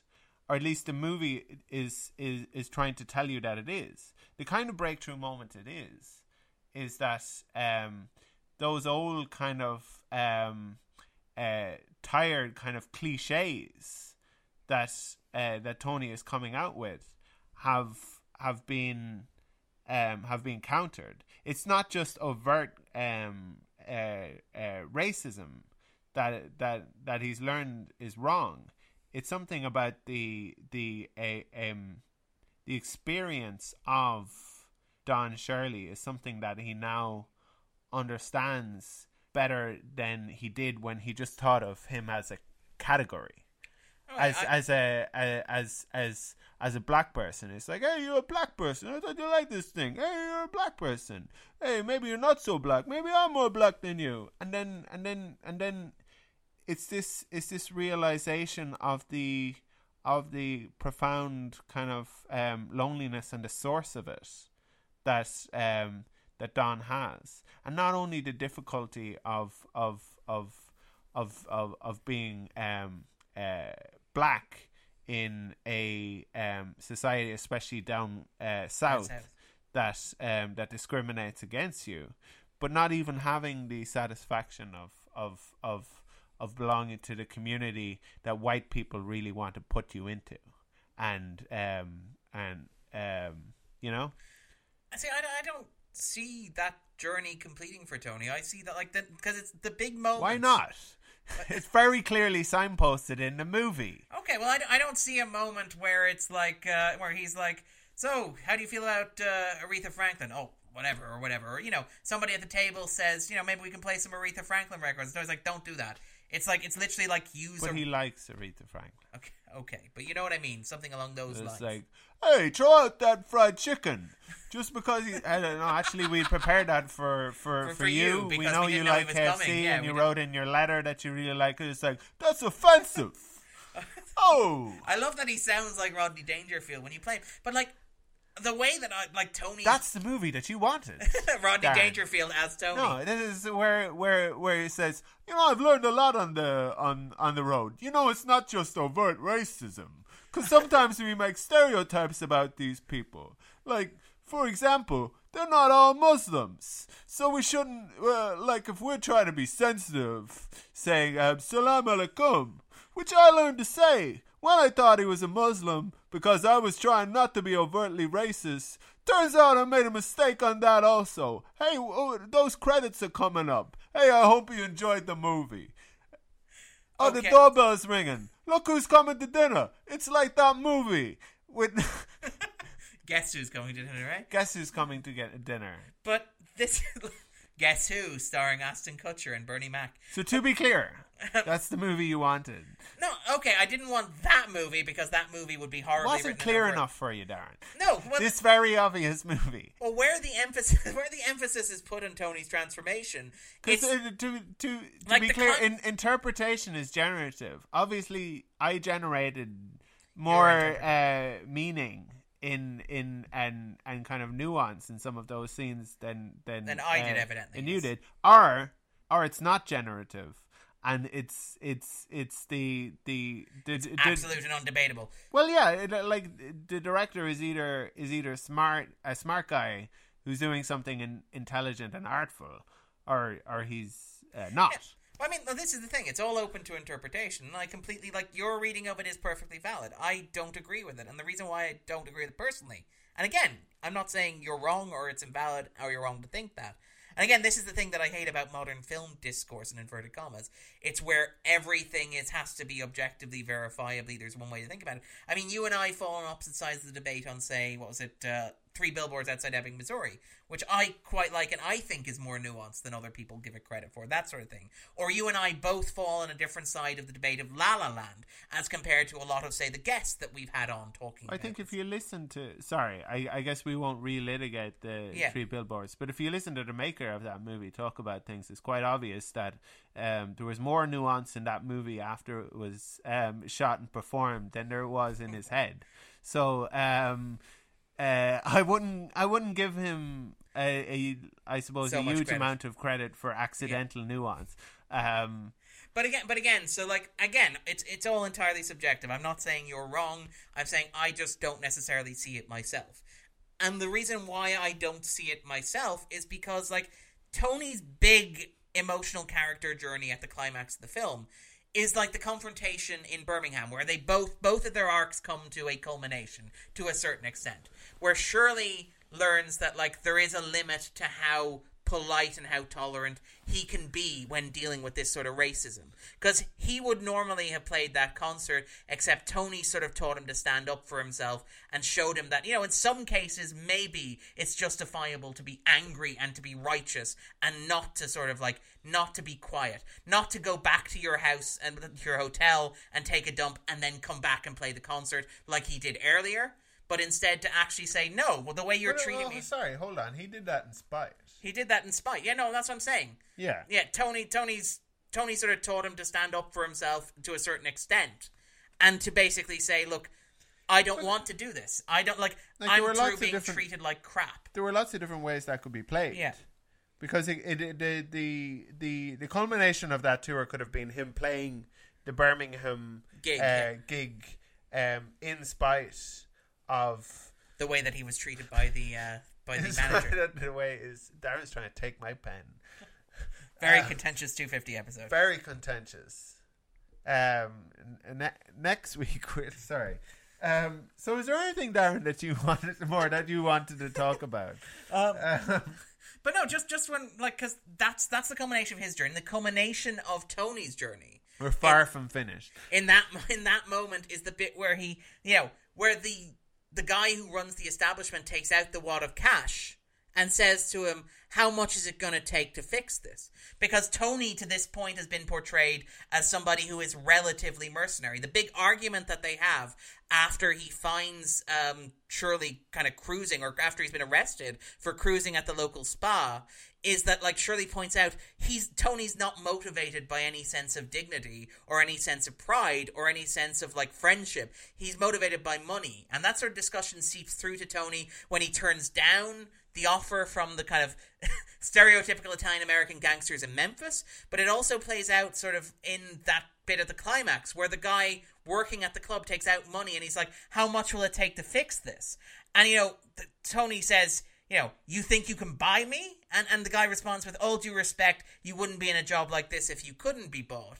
And Tony decides in that moment that he can't be bought, that he actually is friends with Shirley, that he does have principles that he will stick to ahead of money. That's the culmination of his journey as a character in that moment in Birmingham, much like Shirley's journey consists of him learning that he doesn't have to stand there and take it all the time, that he doesn't have to be glad to eat in this little room. You're being quite reductive. Okay.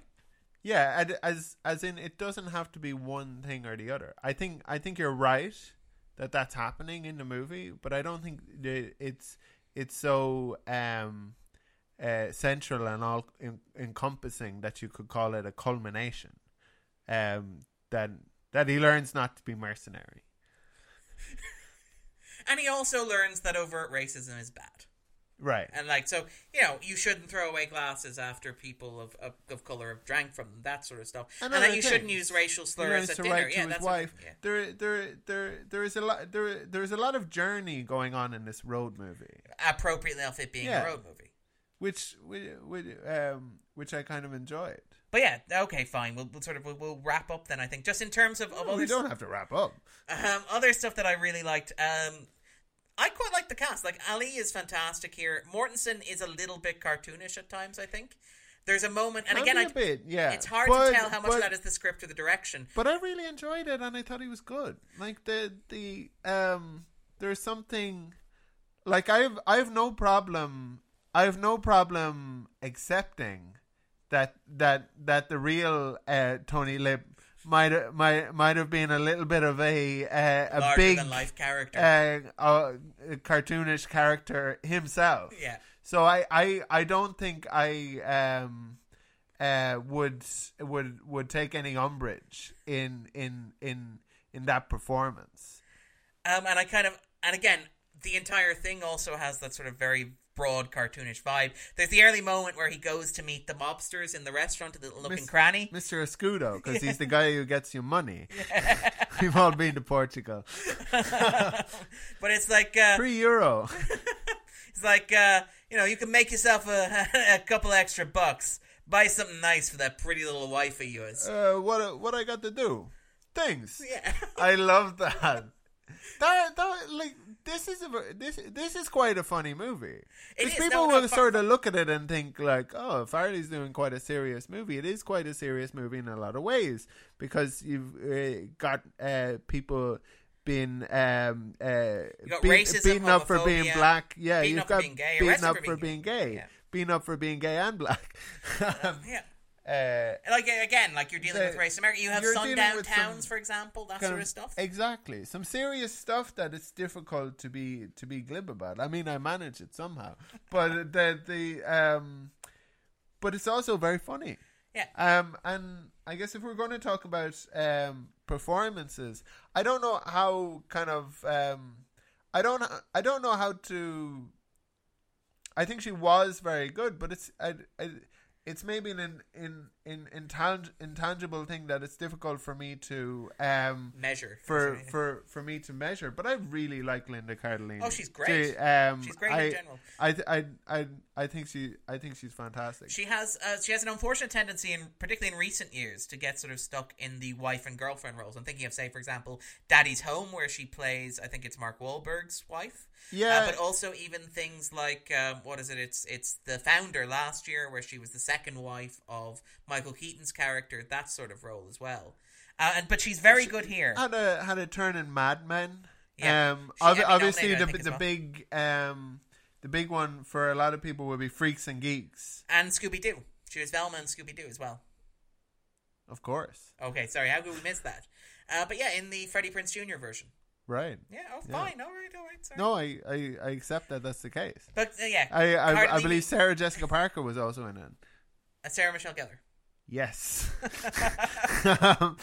Sarah Michelle Gellar. Sarah, 3 names, but yeah. TLA. Thank you, Andrew. 3-letter acronym. But it has basically. But yeah, Cardellini is fantastic in general. I do feel like her character gets a bit of a short end of the shrift, in that her primary role is, like, again, stuck in that wife and girlfriend role where she gets also a significantly younger wife. But from photos, I think that of the real two people, it's not just like a Hollywood. Homer Simpson, Marge Simpson kind of Barney Rubble, Betty Rubble sort of thing. It's an actual representation of, like, the kind difference between the two. Like, big burly guy with very attractive wife. But I mean, yeah, she gets lines like her primary role in the movie seems to be surprised by things. When he reveals, so he's like a doctor playing the piano, and she's like, "You can be a doctor of that?" And the bit where he's like, "Oh, it was cute. Come on." The bit where he's like, "You're bringing this up because you had a problem with it." No, I actually quite like the fact that it's a recurring bit. The bit where she's like, "It's a green book. It's for, like, African Americans traveling deep south." It's like, they got a book for that? It's great. I kind of admire the sort of the commitment. It's like, they. Yeah. But I do. I couldn't believe they got a book for that. Yeah. Darren is finally doing the deep Italian American impersonation, but only for Linda Cardellini's lines. For some reason, I have no idea why. But yeah, that sort of thing. I actually really quite like those bits as well. And I mean, Cardellini's very good at doing that sort of, like, supporting role, in that you get a sense that there's a bit more going on with her than the script would normally suggest. There always does seem kind of like it. Yeah, there always does seem layers to it. I wonder if she's one of these people who develops a whole kind of, like, story about who this person is. How she met Tony and where they came from and what she's thinking at any given time. Little bits like the line about, I mean, anybody can play Mozart or Chopin or whatever. Chopin. Yeah. That's great. I love that. Do you know what I enjoyed a lot? Competitive eating. Yes. And his journey to America, which is like a culinary map. Yeah, he's like folding up a pizza. And he invents the calzone at one point.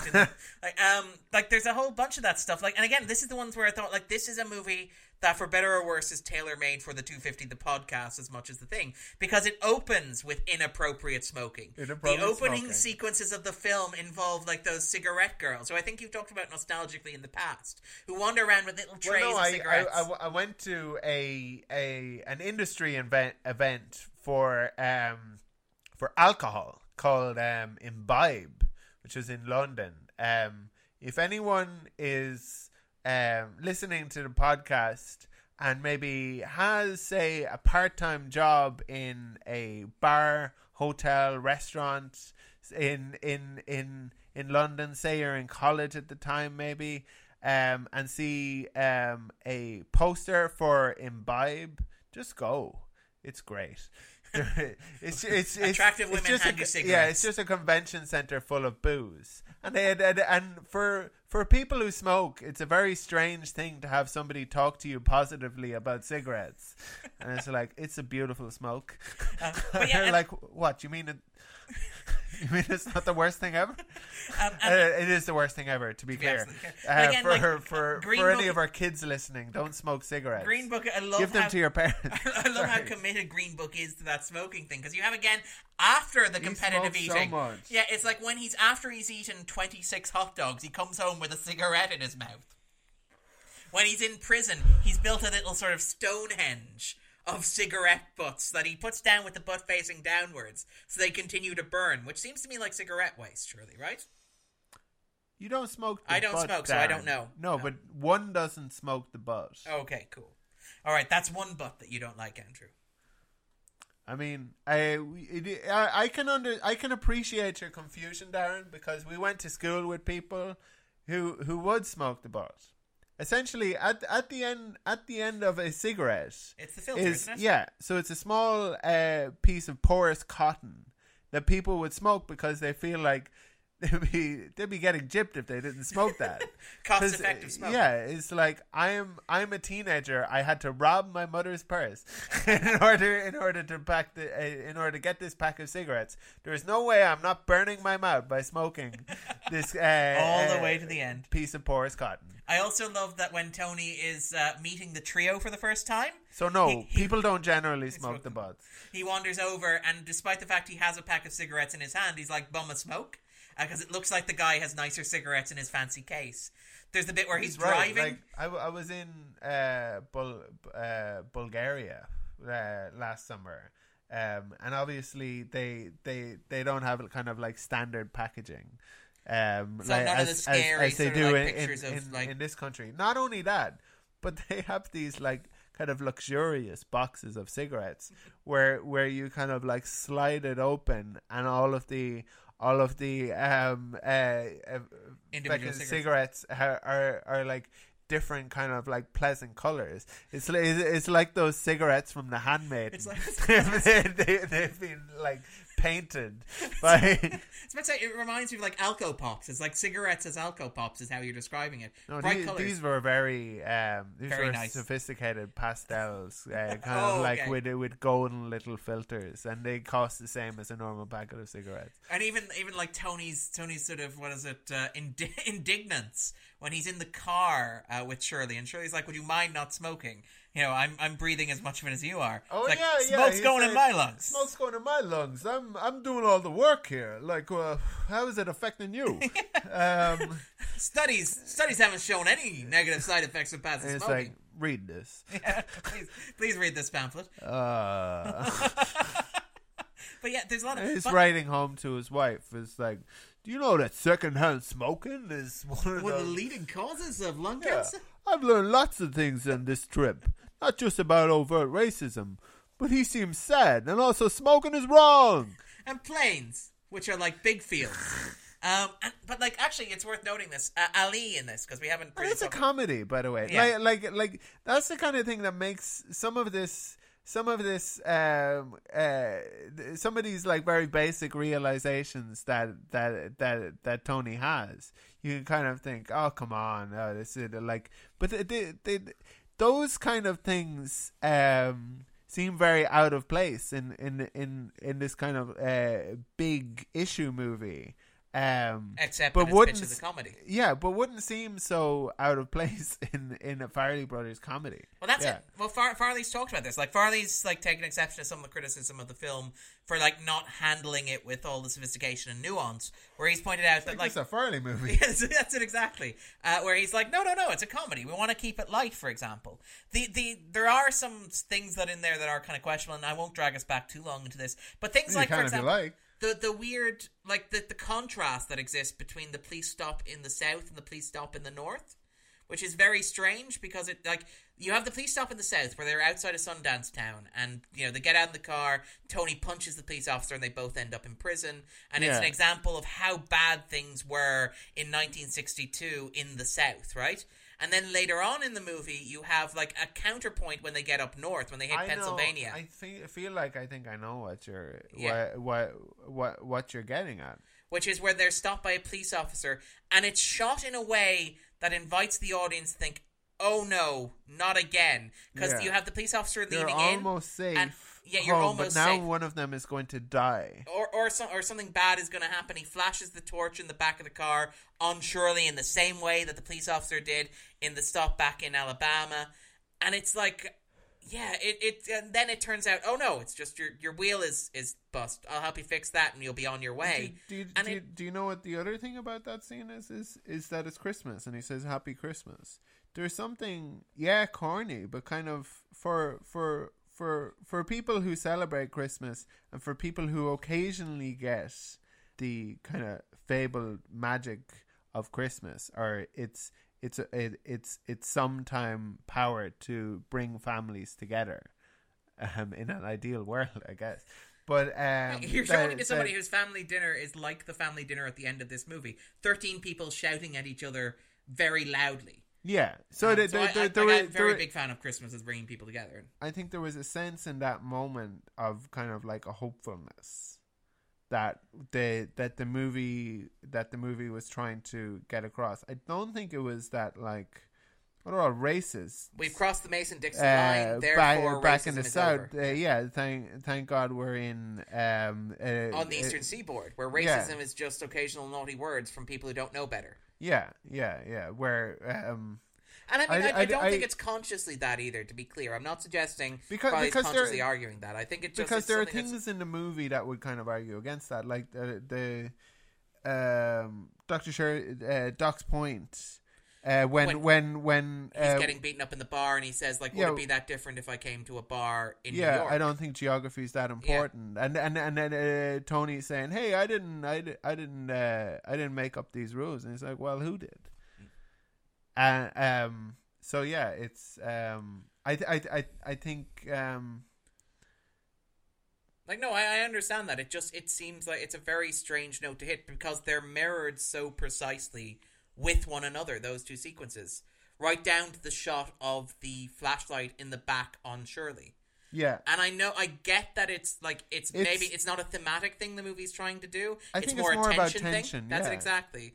But the issue is that it feels like a thematic point that it's making because they mirror one another so closely. And I think it is a thematic point in a way, but not in a way that bothered me, because I think there's a kind of a sense in which there are the better angels of our nature.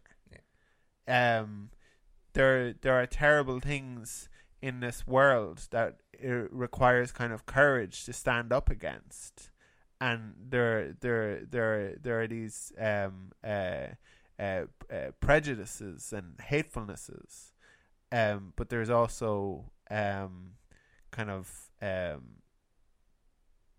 there's also kind of great beauty and warmth and I guess friendliness and well-intentioned police officers who aren't stopping a car to beat up a black person. Or stopping it because they want to help, because they're protecting and serving, in theory, which is what the role of what police officers should be. Yeah. So that was kind of the introduction of that seemed to kind of mirror the Deep South the other scene. one, kind of added, I think, a kind of a balance to, not that it needed to be balanced, because I think a perfectly intelligent person could watch the movie and not understand come away. That not every police officer is horrible. Exactly, but I think in the sense of kind of thematic structure of the movie, I thought it worked quite well. Okay, I found it a little glib if looked at in that light, if only because, again, there's a weird sense that, like, well, we're out of the South now. Well, that was kind of like, because that's the moment. Do you know what happens when you drive from the South up to North? You eventually get into the North. That's the way it works geographically. Thank you, Andrew. Yeah, so with the snow and with the they weren't driving to New York and suddenly discover how racist Florida is. Thank you, Andrew. Yeah, like it's like, but why did they choose to have it in Philadelphia? But yeah, okay. Because it's to the north. We're going south. Oh, you mean Atlantic City? No, the deep south. By the way, worth noting. By the way, Ali, who is I think Ali is the standout actor here in terms of performance. Yeah, we're kind of used to Viggo Mortensen doing like giving a lot into his performances, and sometimes it being kind physical transformation and stuff like that as well. He's very like again he's. It's not really the method, and I know people get upset when you call it the method, but it's what people associate with the method. Where, like, you know that for this movie, and you'll acting, dear boy, but you'll appreciate this, Andrew. Actually, as somebody who doesn't like food waste, you know that when they shot the eating scenes, the competitive eating scenes, the way that you would normally shoot those scenes is you would put the hot dog in your mouth, and chew, and you cut, and then you spit out the bit into a bucket. Viggo Gordon Ramsay that we mentioned earlier still does this. Really? Every fucking food show that he's on, and he's on so many. Like he's always like, I don't want to be a big fat bastard. Eating all of this food. It's like, just exercise more then. Or maybe order less. Maybe don't film as many episodes. Yeah, just eat don't eat this like terrible pizza and then say that is disgusting and then send it back. Like, finish it. Get a good sense of how disgusting it is. There are people starving in the world, Gordon. But yeah, you'll appreciate this then, right? Good. So I've got good news. That's not how they filmed the sequences here, because Viggo Mortensen found that disgusting. Yeah. He found it disgusting that he would be asked to bite into a hot dog and spit it out into a bucket. He does it once in the movie where he eats a cheese sandwich. Yeah, and then spits it out into a thing. But what you're telling me is that after the camera stopped, he opened up the napkin. He opened up the napkin. No, that's he ate 15 hot dogs. Very good. Yeah, and apparently he talks about how he went to the Valogna family dinner, where the family invited him out to dinner. So Nick and Tony's actual family. Yeah, and apparently he was talking about how he ate so much that not only did he have to unbuckle his belt in order to properly digest, he had to pretend to leave, get in the car, drive literally around the corner, and nap before he could continue going. I like how committed Mortensen is to avoiding food waste. Yeah, no, I got to appreciate that. He's now my favorite actor, and I think he gets the best actor Oscar. From Andrew. But Ali is very good as well, because Ali, this is the thing with Ali where he has... Oh, he's terrific. He has great comic timing. Yeah. And it's that wonderful... It's a straight man presence. Dynamic. Yeah. As well. It's a role with a lot of dignity. Yeah. And he carries it so tremendously. But he also hits all of the, again, this is the thing with the comic timing and stuff like that. And again, Farrelly being a director who's familiar with comedy, he understands how to hit those beats. We talked about that great sequence with the chicken bones, where you get the punchline of him driving back to pick up the cup saying, squirrels would have eaten it anyway. That sort of thing. But you have, a number of really great moments with Ali, even in these heated arguments, where it's like, I told you never to go anywhere without me. And he says, I assumed you'd want this to be the exception, after he's been caught in a bathhouse with another man. There's that sort of thing. That there's a whole number of lines like that which are really, really good. Yeah, and the one as well where we're introduced a little bit to Tony as a character and to maybe how his thoughts about these sorts of things are when we see him kind of the way him and his family. Aside from his wife, are looking at these two African Americans who are helping making some repairs in the air conditioner they're fixing. I think they mention something about there being mold on the tiles, so that could have something to do with it. I think they're doing some flooring. But then when he's in the interview. He's saying oh yeah, we had some colored guys over just the other day. It's funny you should mention that for drinks, which is really funny. Yeah. Because of the context of that scene, and he has completely kind of repurposed it. in order to integrate better. Yeah, there's a whole host of those, like his PR thing. I work in PR. That's yeah. But even the little grift that he does at the start with the hat as well. You know, yeah. Like, I mean, this is the thing where I suspect you had even like the record exec. Sorry, you suspect. I was gonna say, I suspect you had a natural affinity for Tony from almost the outset, when he Tony very immediately proves that violence has its place as a way of resolving disagreements. Whether it does or not. It's a Regardless lot of fun. What Don Shirley thinks, it has great effect. But like that sequence where he's introduced at the Copacabana, it's like, get Tony, and he drags him out. And I love that, like, the guy gives him lip. The guy gives Tony lip, and he proceeds to swing at him. And once he's swung at him, apparently Tony considers him fair game. He punches him in the face, knocks him down, grabs his tie so he can pull his head back up and hammer it 3 more times. In fairness, Darren, I've never done that. I've never punched somebody on the ground to the point that blood is coming onto my shirt. I've had blood on clothing, but it was probably mine, and if it wasn't, then I'm sorry. Never grab somebody's tie when they're on I was young and needed the money. It was an underground fight. It's a fight club, a rich people fight club. But yeah, like I thought that you would like admire the fact that, again, because you've talked a little bit about this on the podcast before, about how in some cases my greatest hits, all of the things that's wrong with Andrew. But like how you quite enjoy that, and we know that violence, like Don Shirley has a point.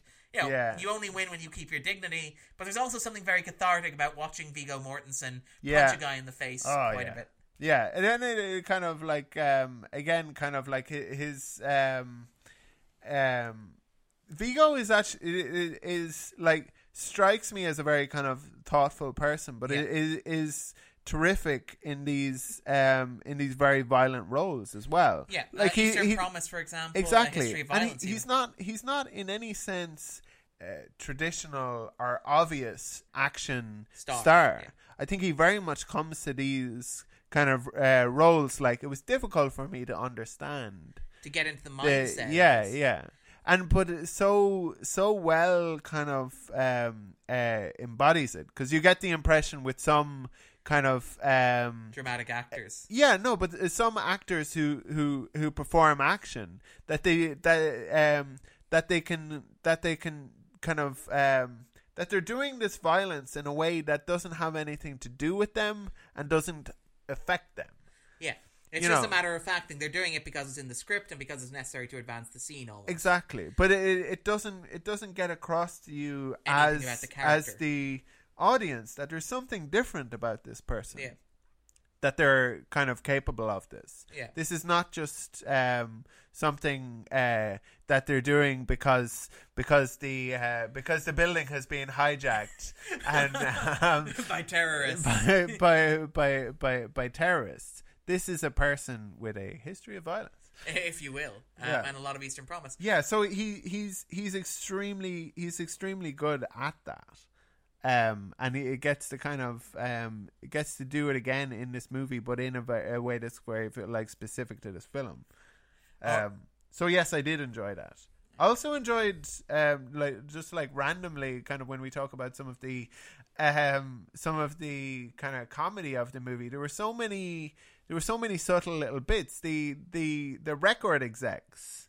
PJ Byrne from like Wolf of Wall Street. Talking to Tony at the start, and they're going to like, okay, like they're very much in like, do you know what you signed the contract? You're familiar with the terms. Your lawyer has reviewed the documents, right? Yeah, and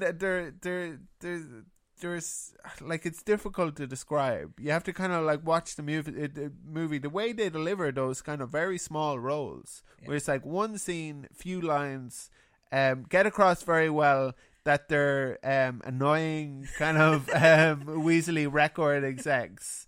And you're not even in a studio. You're standing on a street. You have no props to work with. Again, casting PJ Byrne will get you halfway there, I suspect.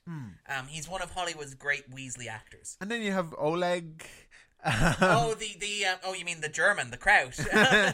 and George, George, I'd say Oleg to more of an extent, because we there's a real kind of characterization there as well, and we get a better sense of who he is. Yeah. Because he gets more dialogue, he gets more scenes, but he gets a relationship that evolves. Even part of George's role is to kind of provide exposition for Oleg. Yeah. And he has that moment at the end with Cold War is over, time for a truce, where he says, "Oh, Dankeschön," and you see Oleg kind of holding the glass you son of a what did you just? I can't believe I'm burying the hatchet with this idiot. Which is terrific. There's I suppose, coming to people who say that this movie is kind of cack-handed. I see a lot of that, and kind of insensitive. But a lot of it kind of comes out of characterization, because there's a kind of an uncomfortable scene. I don't know if it was uncomfortable for everyone who kind of had a problem with this movie, with when they're packing the trunk or the boot outside Carnegie Hall at the beginning. Yeah. And he just kind of stands there smoking a cigarette, wait, because there's very much kind of he's trying hierarchy. In some sense he's trying to establish even though he's been even though he's working for Shirley, though he's now driving an African American around the Deep South, there are still some menial tasks that are beneath him. Yeah. And I'm sure he would probably do it perhaps in other circumstances, but you get a sense that he's it's very and there is this sense of we don't have a proper resolution for that where there is this he never encounters that character again. No, exactly. Yeah. So there is that. But in terms of Green Book, then, is there anything else you want to talk about? Anything that we particularly enjoyed that we haven't touched on already? You liked the music, actually. I remember you saying I really did like the music. Even I wanted to write down. Yeah, the Joe Pan. It was very good. I wanted to write down. Frankly, Andrew, nobody plays Chopin quite like me. The people responsible, because obviously this Chris is Bowers, based on a real person, Donald Shirley. But Chris Bowers was a person credited as responsible for the music, with the music supervisors being Tom Wolfe and Manish Raval. And it does, and it has a great sound. And again, you pointed out, I think there were moments when we were watching it where you're like, Darren, you should use that in the edit of the show. So, listeners. Exactly. And I specifically said as well, none of that non-diegetic. Because what I don't want to hear is the kind of corny strain that goes when he's looking out at the field and the African Americans are sort of staring back across at him and seeing an African American wearing a suit. Yeah, and you have this stuff from the soundtrack to Forrest Gump, where you buy it maybe thinking that it's going to be all really those great cool 60s, 70s music. Fortunate Son and yeah. And then you have this kind of really... So I can't, Darren is tone deaf, so Darren should not make musical sounds. Yeah, but anyway. Yeah. So the performances that Shirley gives are fantastic. Yeah, they really are. All of them throughout the film. Absolutely. And they're great because they're also they're used for montages as well, which is a very nice use of them as well, because they provide a nice sort of backbone. Now in the montages, it can be a little bit corny because they have the kind of the kind of double exposure with where you can see the map yes, of the United States, a little line going through. Oh, this was another moment. Sorry, this reminds me of another moment where I was thinking, because I literally wrote down "Violence solves everything" at one point. The bit where he gets to the performance and it's not a Steinway. Yes, I love that. That scene made me very happy. Yeah, that's exactly what I was thinking. It was also a very funny movie because when he sorry, go on ahead. No, go for it. the way it is resolved is through violence, because he tries to be kind of professional about it. It's like, hey, it's in the contract. It's in the contract. He's got to have a Steinway. This one's not a Steinway, and it's got a load of crap in it. And it's like, hey, why don't you clear it up then? And it's like, what'd you say? Yeah, it's like, but say it again. It's hilarious because he's like, don't you know there's it's like there's not 3 Steinways in all of Alabama. No, he's in like Idaho, Ohio, one of those one of those vowel places. And he says, "Oh, you better move your ass then." And then I don't know what kind of causes him to. It's the clean it out. It's the bit where he says there's loads of crap in it. And he says, "So clean it out." And then he does like you want to say that again? Yeah, I say clean it out. But the point where he slaps him on the head. That's it. That's it. When he says, "So clean it out," then he slaps him in the head. And it's great because the bit that I loved, he's holding his ear and he's like, ah! Because it's like, I thought we were only doing tough guy talk. He's like, no, I know I was standing up to you, but you didn't have to hit me. I thought we were only doing vocally. Yeah, and that's kind of like not such an unusual thing, because there is a sense in kind of like contemporary sorry, oh no, God, I'm going to make a pivot to the go for it.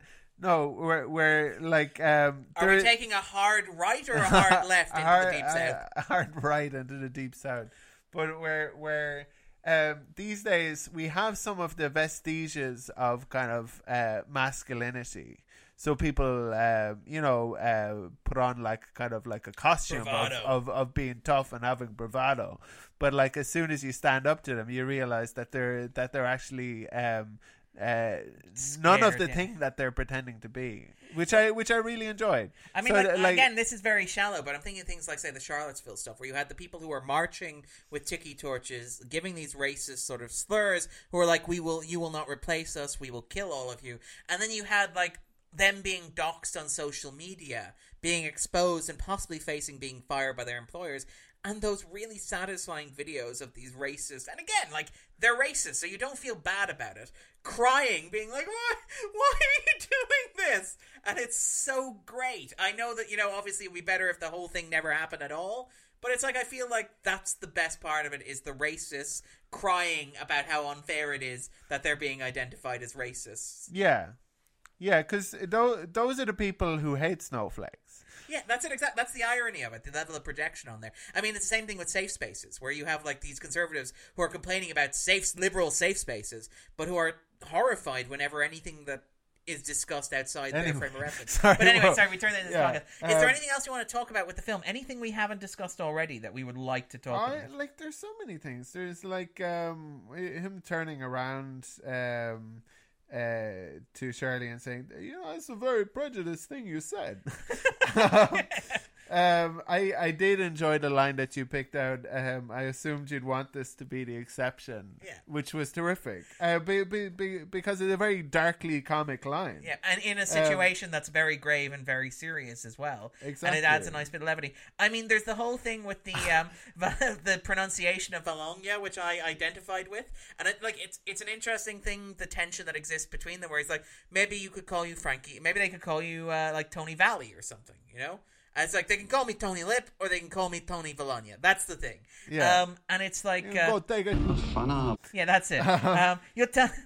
All these high class people, more intelligent than me. You're telling me they can't pronounce my name? They can shove it up their ass. And it's like, that's the thing that's where you get like Shirley learning that he can be a bit assertive or whatever, and he doesn't have to like be polite and kowtow. And Tony kind of has a point. No, Tony does have a point, and this is interesting because it gets into this whole thing about this idea of Tony's experience mirroring that of Shirley in a way that I'm not entirely comfortable with. Well, but like, but they're like we have this experience with people, with immigrants in this country and in other countries, where you take a name that is easier to pronounce. Like, I've worked with Chinese people who call themselves, like, Amy, for example. Right. Because she was worried that we wouldn't be able to pronounce Zhu Li. Now, I mean, that's a legitimate fear with Darren. I probably mangled it a little bit. But, I mean, it's something about integration assimilation that everybody faces. Yeah. And so it's kind of interesting in that context that you have Shirley telling Tony to essentially assimilate. And, like, it's an interesting thing because, like, it might be a problem for some people, I guess, watching the movie in kind of 2019, his attempts to create kind of equivalences between his experience and the black experience, or even some attempts in the movie to do that. Yeah. But and by the way, just to be clear in context, that's stuff like the Irish slaves stuff that happens online. That's what makes me uncomfortable about it. Where you have this idea that, like, you have this appropriation of, like, well, we were basically slaves too, of, like, the African American experience, or the attempts to insist the African American experience is not unique in American history or culture. And that makes me, that's the kind of thing that makes me uncomfortable about this, because it feels a little bit like that, where it's like, well, yeah, and I've listened to kind of black historians and economists talk about this, about the in part kind of well, about lots of things, about kind of like white fragility and white rage, and then some of these other stories that get told from kind of traditional migrant communities. But there's also a sense in which they've had a journey where they've whited themselves. Yeah, like the Irish and Italians wouldn't have been considered white until the 1890s. Exactly. Yeah. And but again, there's a debate about how the large part of that was through othering the African American community by saying we're not black. Exactly. In fact, I think Spike Lee spoke about this recently on the Blind Boy podcast. Yeah, which we'll include in the show notes, actually. Yeah. So it's not that these communities didn't have difficulties. Yeah. It's that, as you say, one way in which they prevented themselves being othered was by othering, kind of finding more easily identifiable scapegoats. Yeah. And also even, like, I think now at the moment suggesting an equivalence in the direct experience. So in terms of, like, Irish and Italian Americans were treated terribly when they got to America. I mean, again, things like, for example, the Gangs of New York is an illustration of that sort of anti-immigrant sentiment. Yeah, but the idea of suggesting that's equivalent to slavery is where you get, like, people people who were sent to the East Indies, to be servants, or to be indentured in some sense or the other, like white Irish people, sent there. The extent to which that was different from slavery is that a lot of those white Irish who went there became slavers themselves. Yeah. Which is less kind of doesn't translate really help to our that much experience. into kind of associating yourself with the black experience. There's a really great historian down in Limerick who covers this sort of stuff very regularly and thoroughly. I feel bad that I can't remember his name. I'll put some of his work in the show notes, but he's dedicated himself to exploring the prevalence of this myth and those experiences he mentioned. Wrote a paper on the Boston Celtics. But yeah, is there anything else you want to talk about actually with the film that we haven't talked about already? I do like that you jotted down, "Do I look Irish?" When he's like, "Are you a cop?" Yeah. It's great. No, I enjoyed that. Again, like, it's a very kind of a throwaway line, but it's kind of funny and it's delivered well. Yeah. It's written well. There's also a funny moment in the police station close to Birmingham, Alabama, where one of the older police officers says, he does have rights. There's a wonderful pause. He does have, and then it's like, rights. Yeah. It's terrific. Where it's or where the old police officer refuses to believe that it's Robert Kennedy, or the governor and Robert Kennedy on the phone. It's like, who is this? Bull. No, of course I recognize your voice. But I liked the moment like Tony isn't a complete idiot. He's incredibly savvy. Yeah, and he's actually given quite kind of like sensitive, beautiful lines, and the way like kind of his letters to his wife at the end, where like it starts out as like, you remind me of a house, and you see Shirley roll his eyes at that, and then he keeps reading, and it becomes this almost poetic. Like, it's using the way that Shirley has taught him to talk, but in his own way to express his own feelings, as opposed to... And I thought it was quite touching. Yeah. In a way that, like, you could say that some of the stuff that the Dr. Shirley was getting to write was quite kind of, almost kind of cliched in its own way. Sort of, yeah. Yeah, and and he says to Shirley, I think it might be the same night, he says, the world's full of lonely people afraid to make the first move. There's something very kind of like... Andrew, why are you making eye contact with me when you say that? I'm not, but I should be. It's the next podcast we record when we're going to get through to you, Darren. Yeah. I guess that about wraps it up then, I think, in terms of discussing this. And that's a nice segue into what we'll be talking about next week, because next week is our annual Valentine's Day Spectacular. Is it? It's come around again. So quickly. Two Guys Die Alone 2019. That's how they do. Yeah, and we will be discussing Before Sunrise. Oh, I did want to say I did love the mugging. Because I knew it was coming. Oh, the bit with because again, that's the setup with the reaction shot at the bar when he has the cash. Exactly. You see the guys at the end of the bar, and it's a nice payoff to the... Do you really have a gun, Tony? No. Just terrific. Just takes out his gun, bang, bang. Like, run away. Fun up. No, but it's even just a little bit where he's talking with him, and then he just puts the hand out to stop him, and then takes the gun out. It's like, I'm not going to explain this before I do it. The like so many small moments. When they're having Christmas dinner. By the way, I love that Christmas dinner. When they show the whole table, like full of food, and but they're talking about like they're having this conversation that has nothing to do with the movie, about how the television and like you could get electrocuted, and then one of the other... that's the toaster. Yeah, that's the toaster. No, you can't get electrocuted by the television. What's it's she the doing? toaster. Watching it in the bathtub? She taking it in the bathtub? Yeah. I really enjoyed that. It's a very funny movie. Yeah.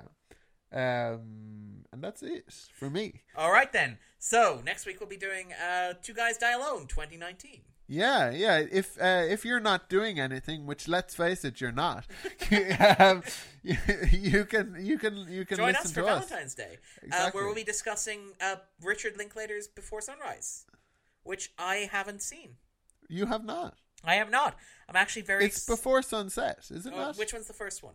I'm not sure. Okay, but before, no, sorry. Oh wait, no, you might be right. You are right. You are right. It is Before Sunrise. 1995, and then Before Sunset is 2003. Right. So it's Before Sunrise we're watching. Yeah. So that's the movie, people. Just to be that clear, you need to listen to. It's the first in the Before trilogy. Is basically the way to describe it. So if you want to watch that, and we'll be talking about that next week.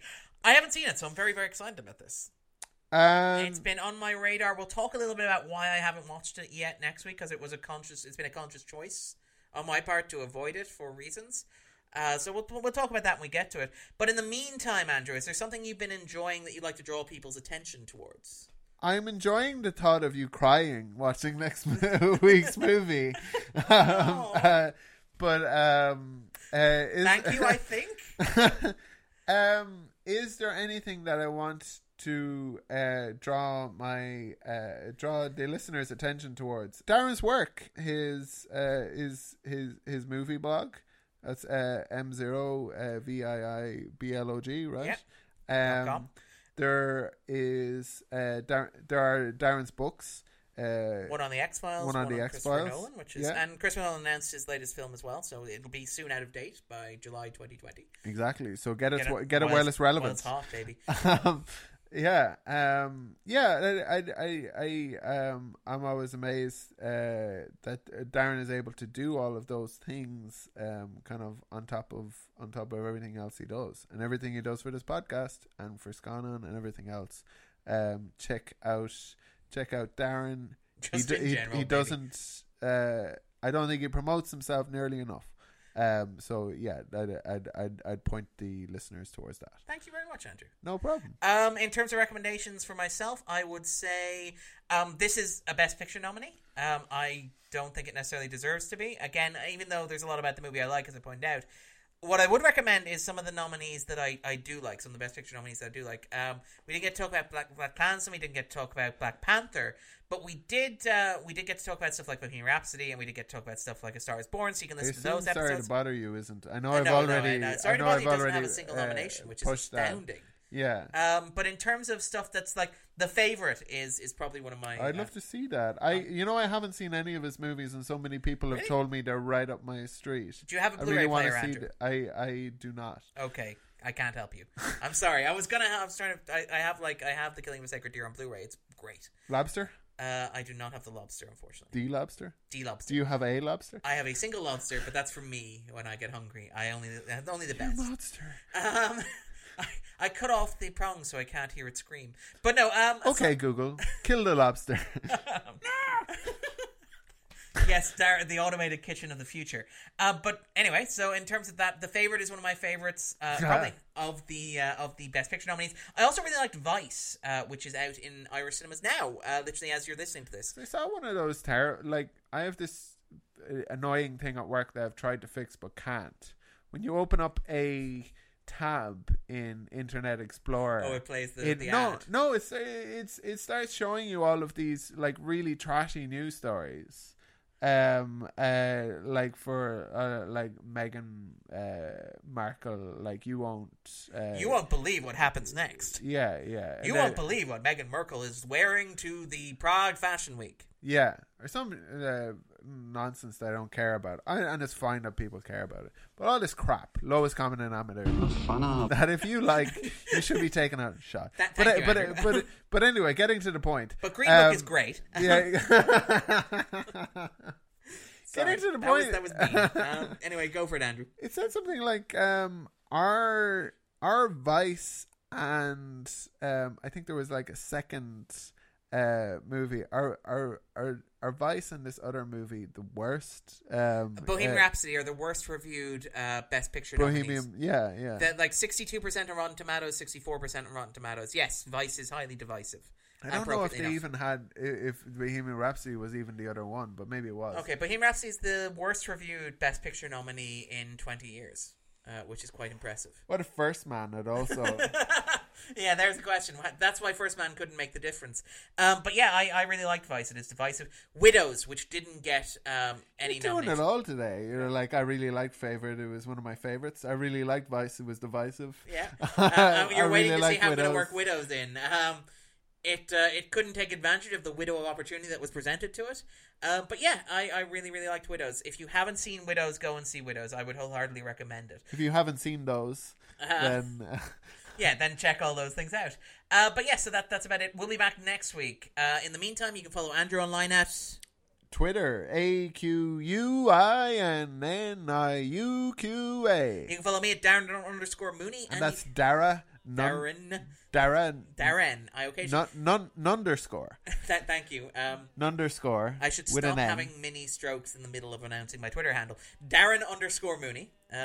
With yeah. Yeah. So don't type out underscore. No, just like the character. Yeah. And then you can find that next to like under a hyphen. Yeah. So if you press shift hyphen, and that'll get you there. Yeah, that's on a standard QWERTY keypad. What about people in other countries? You can also follow us at the 250. We're available on Spotify, on Stitcher, iTunes, wherever good podcasts are available. SoundCloud as well. Take that, SoundCloud, apparently. Spotify, SoundCloud, Stitcher, iTunes, Podcast Addict, Podcast Twerp. Yeah. I'm pretty sure you're just making some of those up, Andrew, at this point. I may have made one up. All right, take it easy, guys. We'll be back next week. Bye. Bye.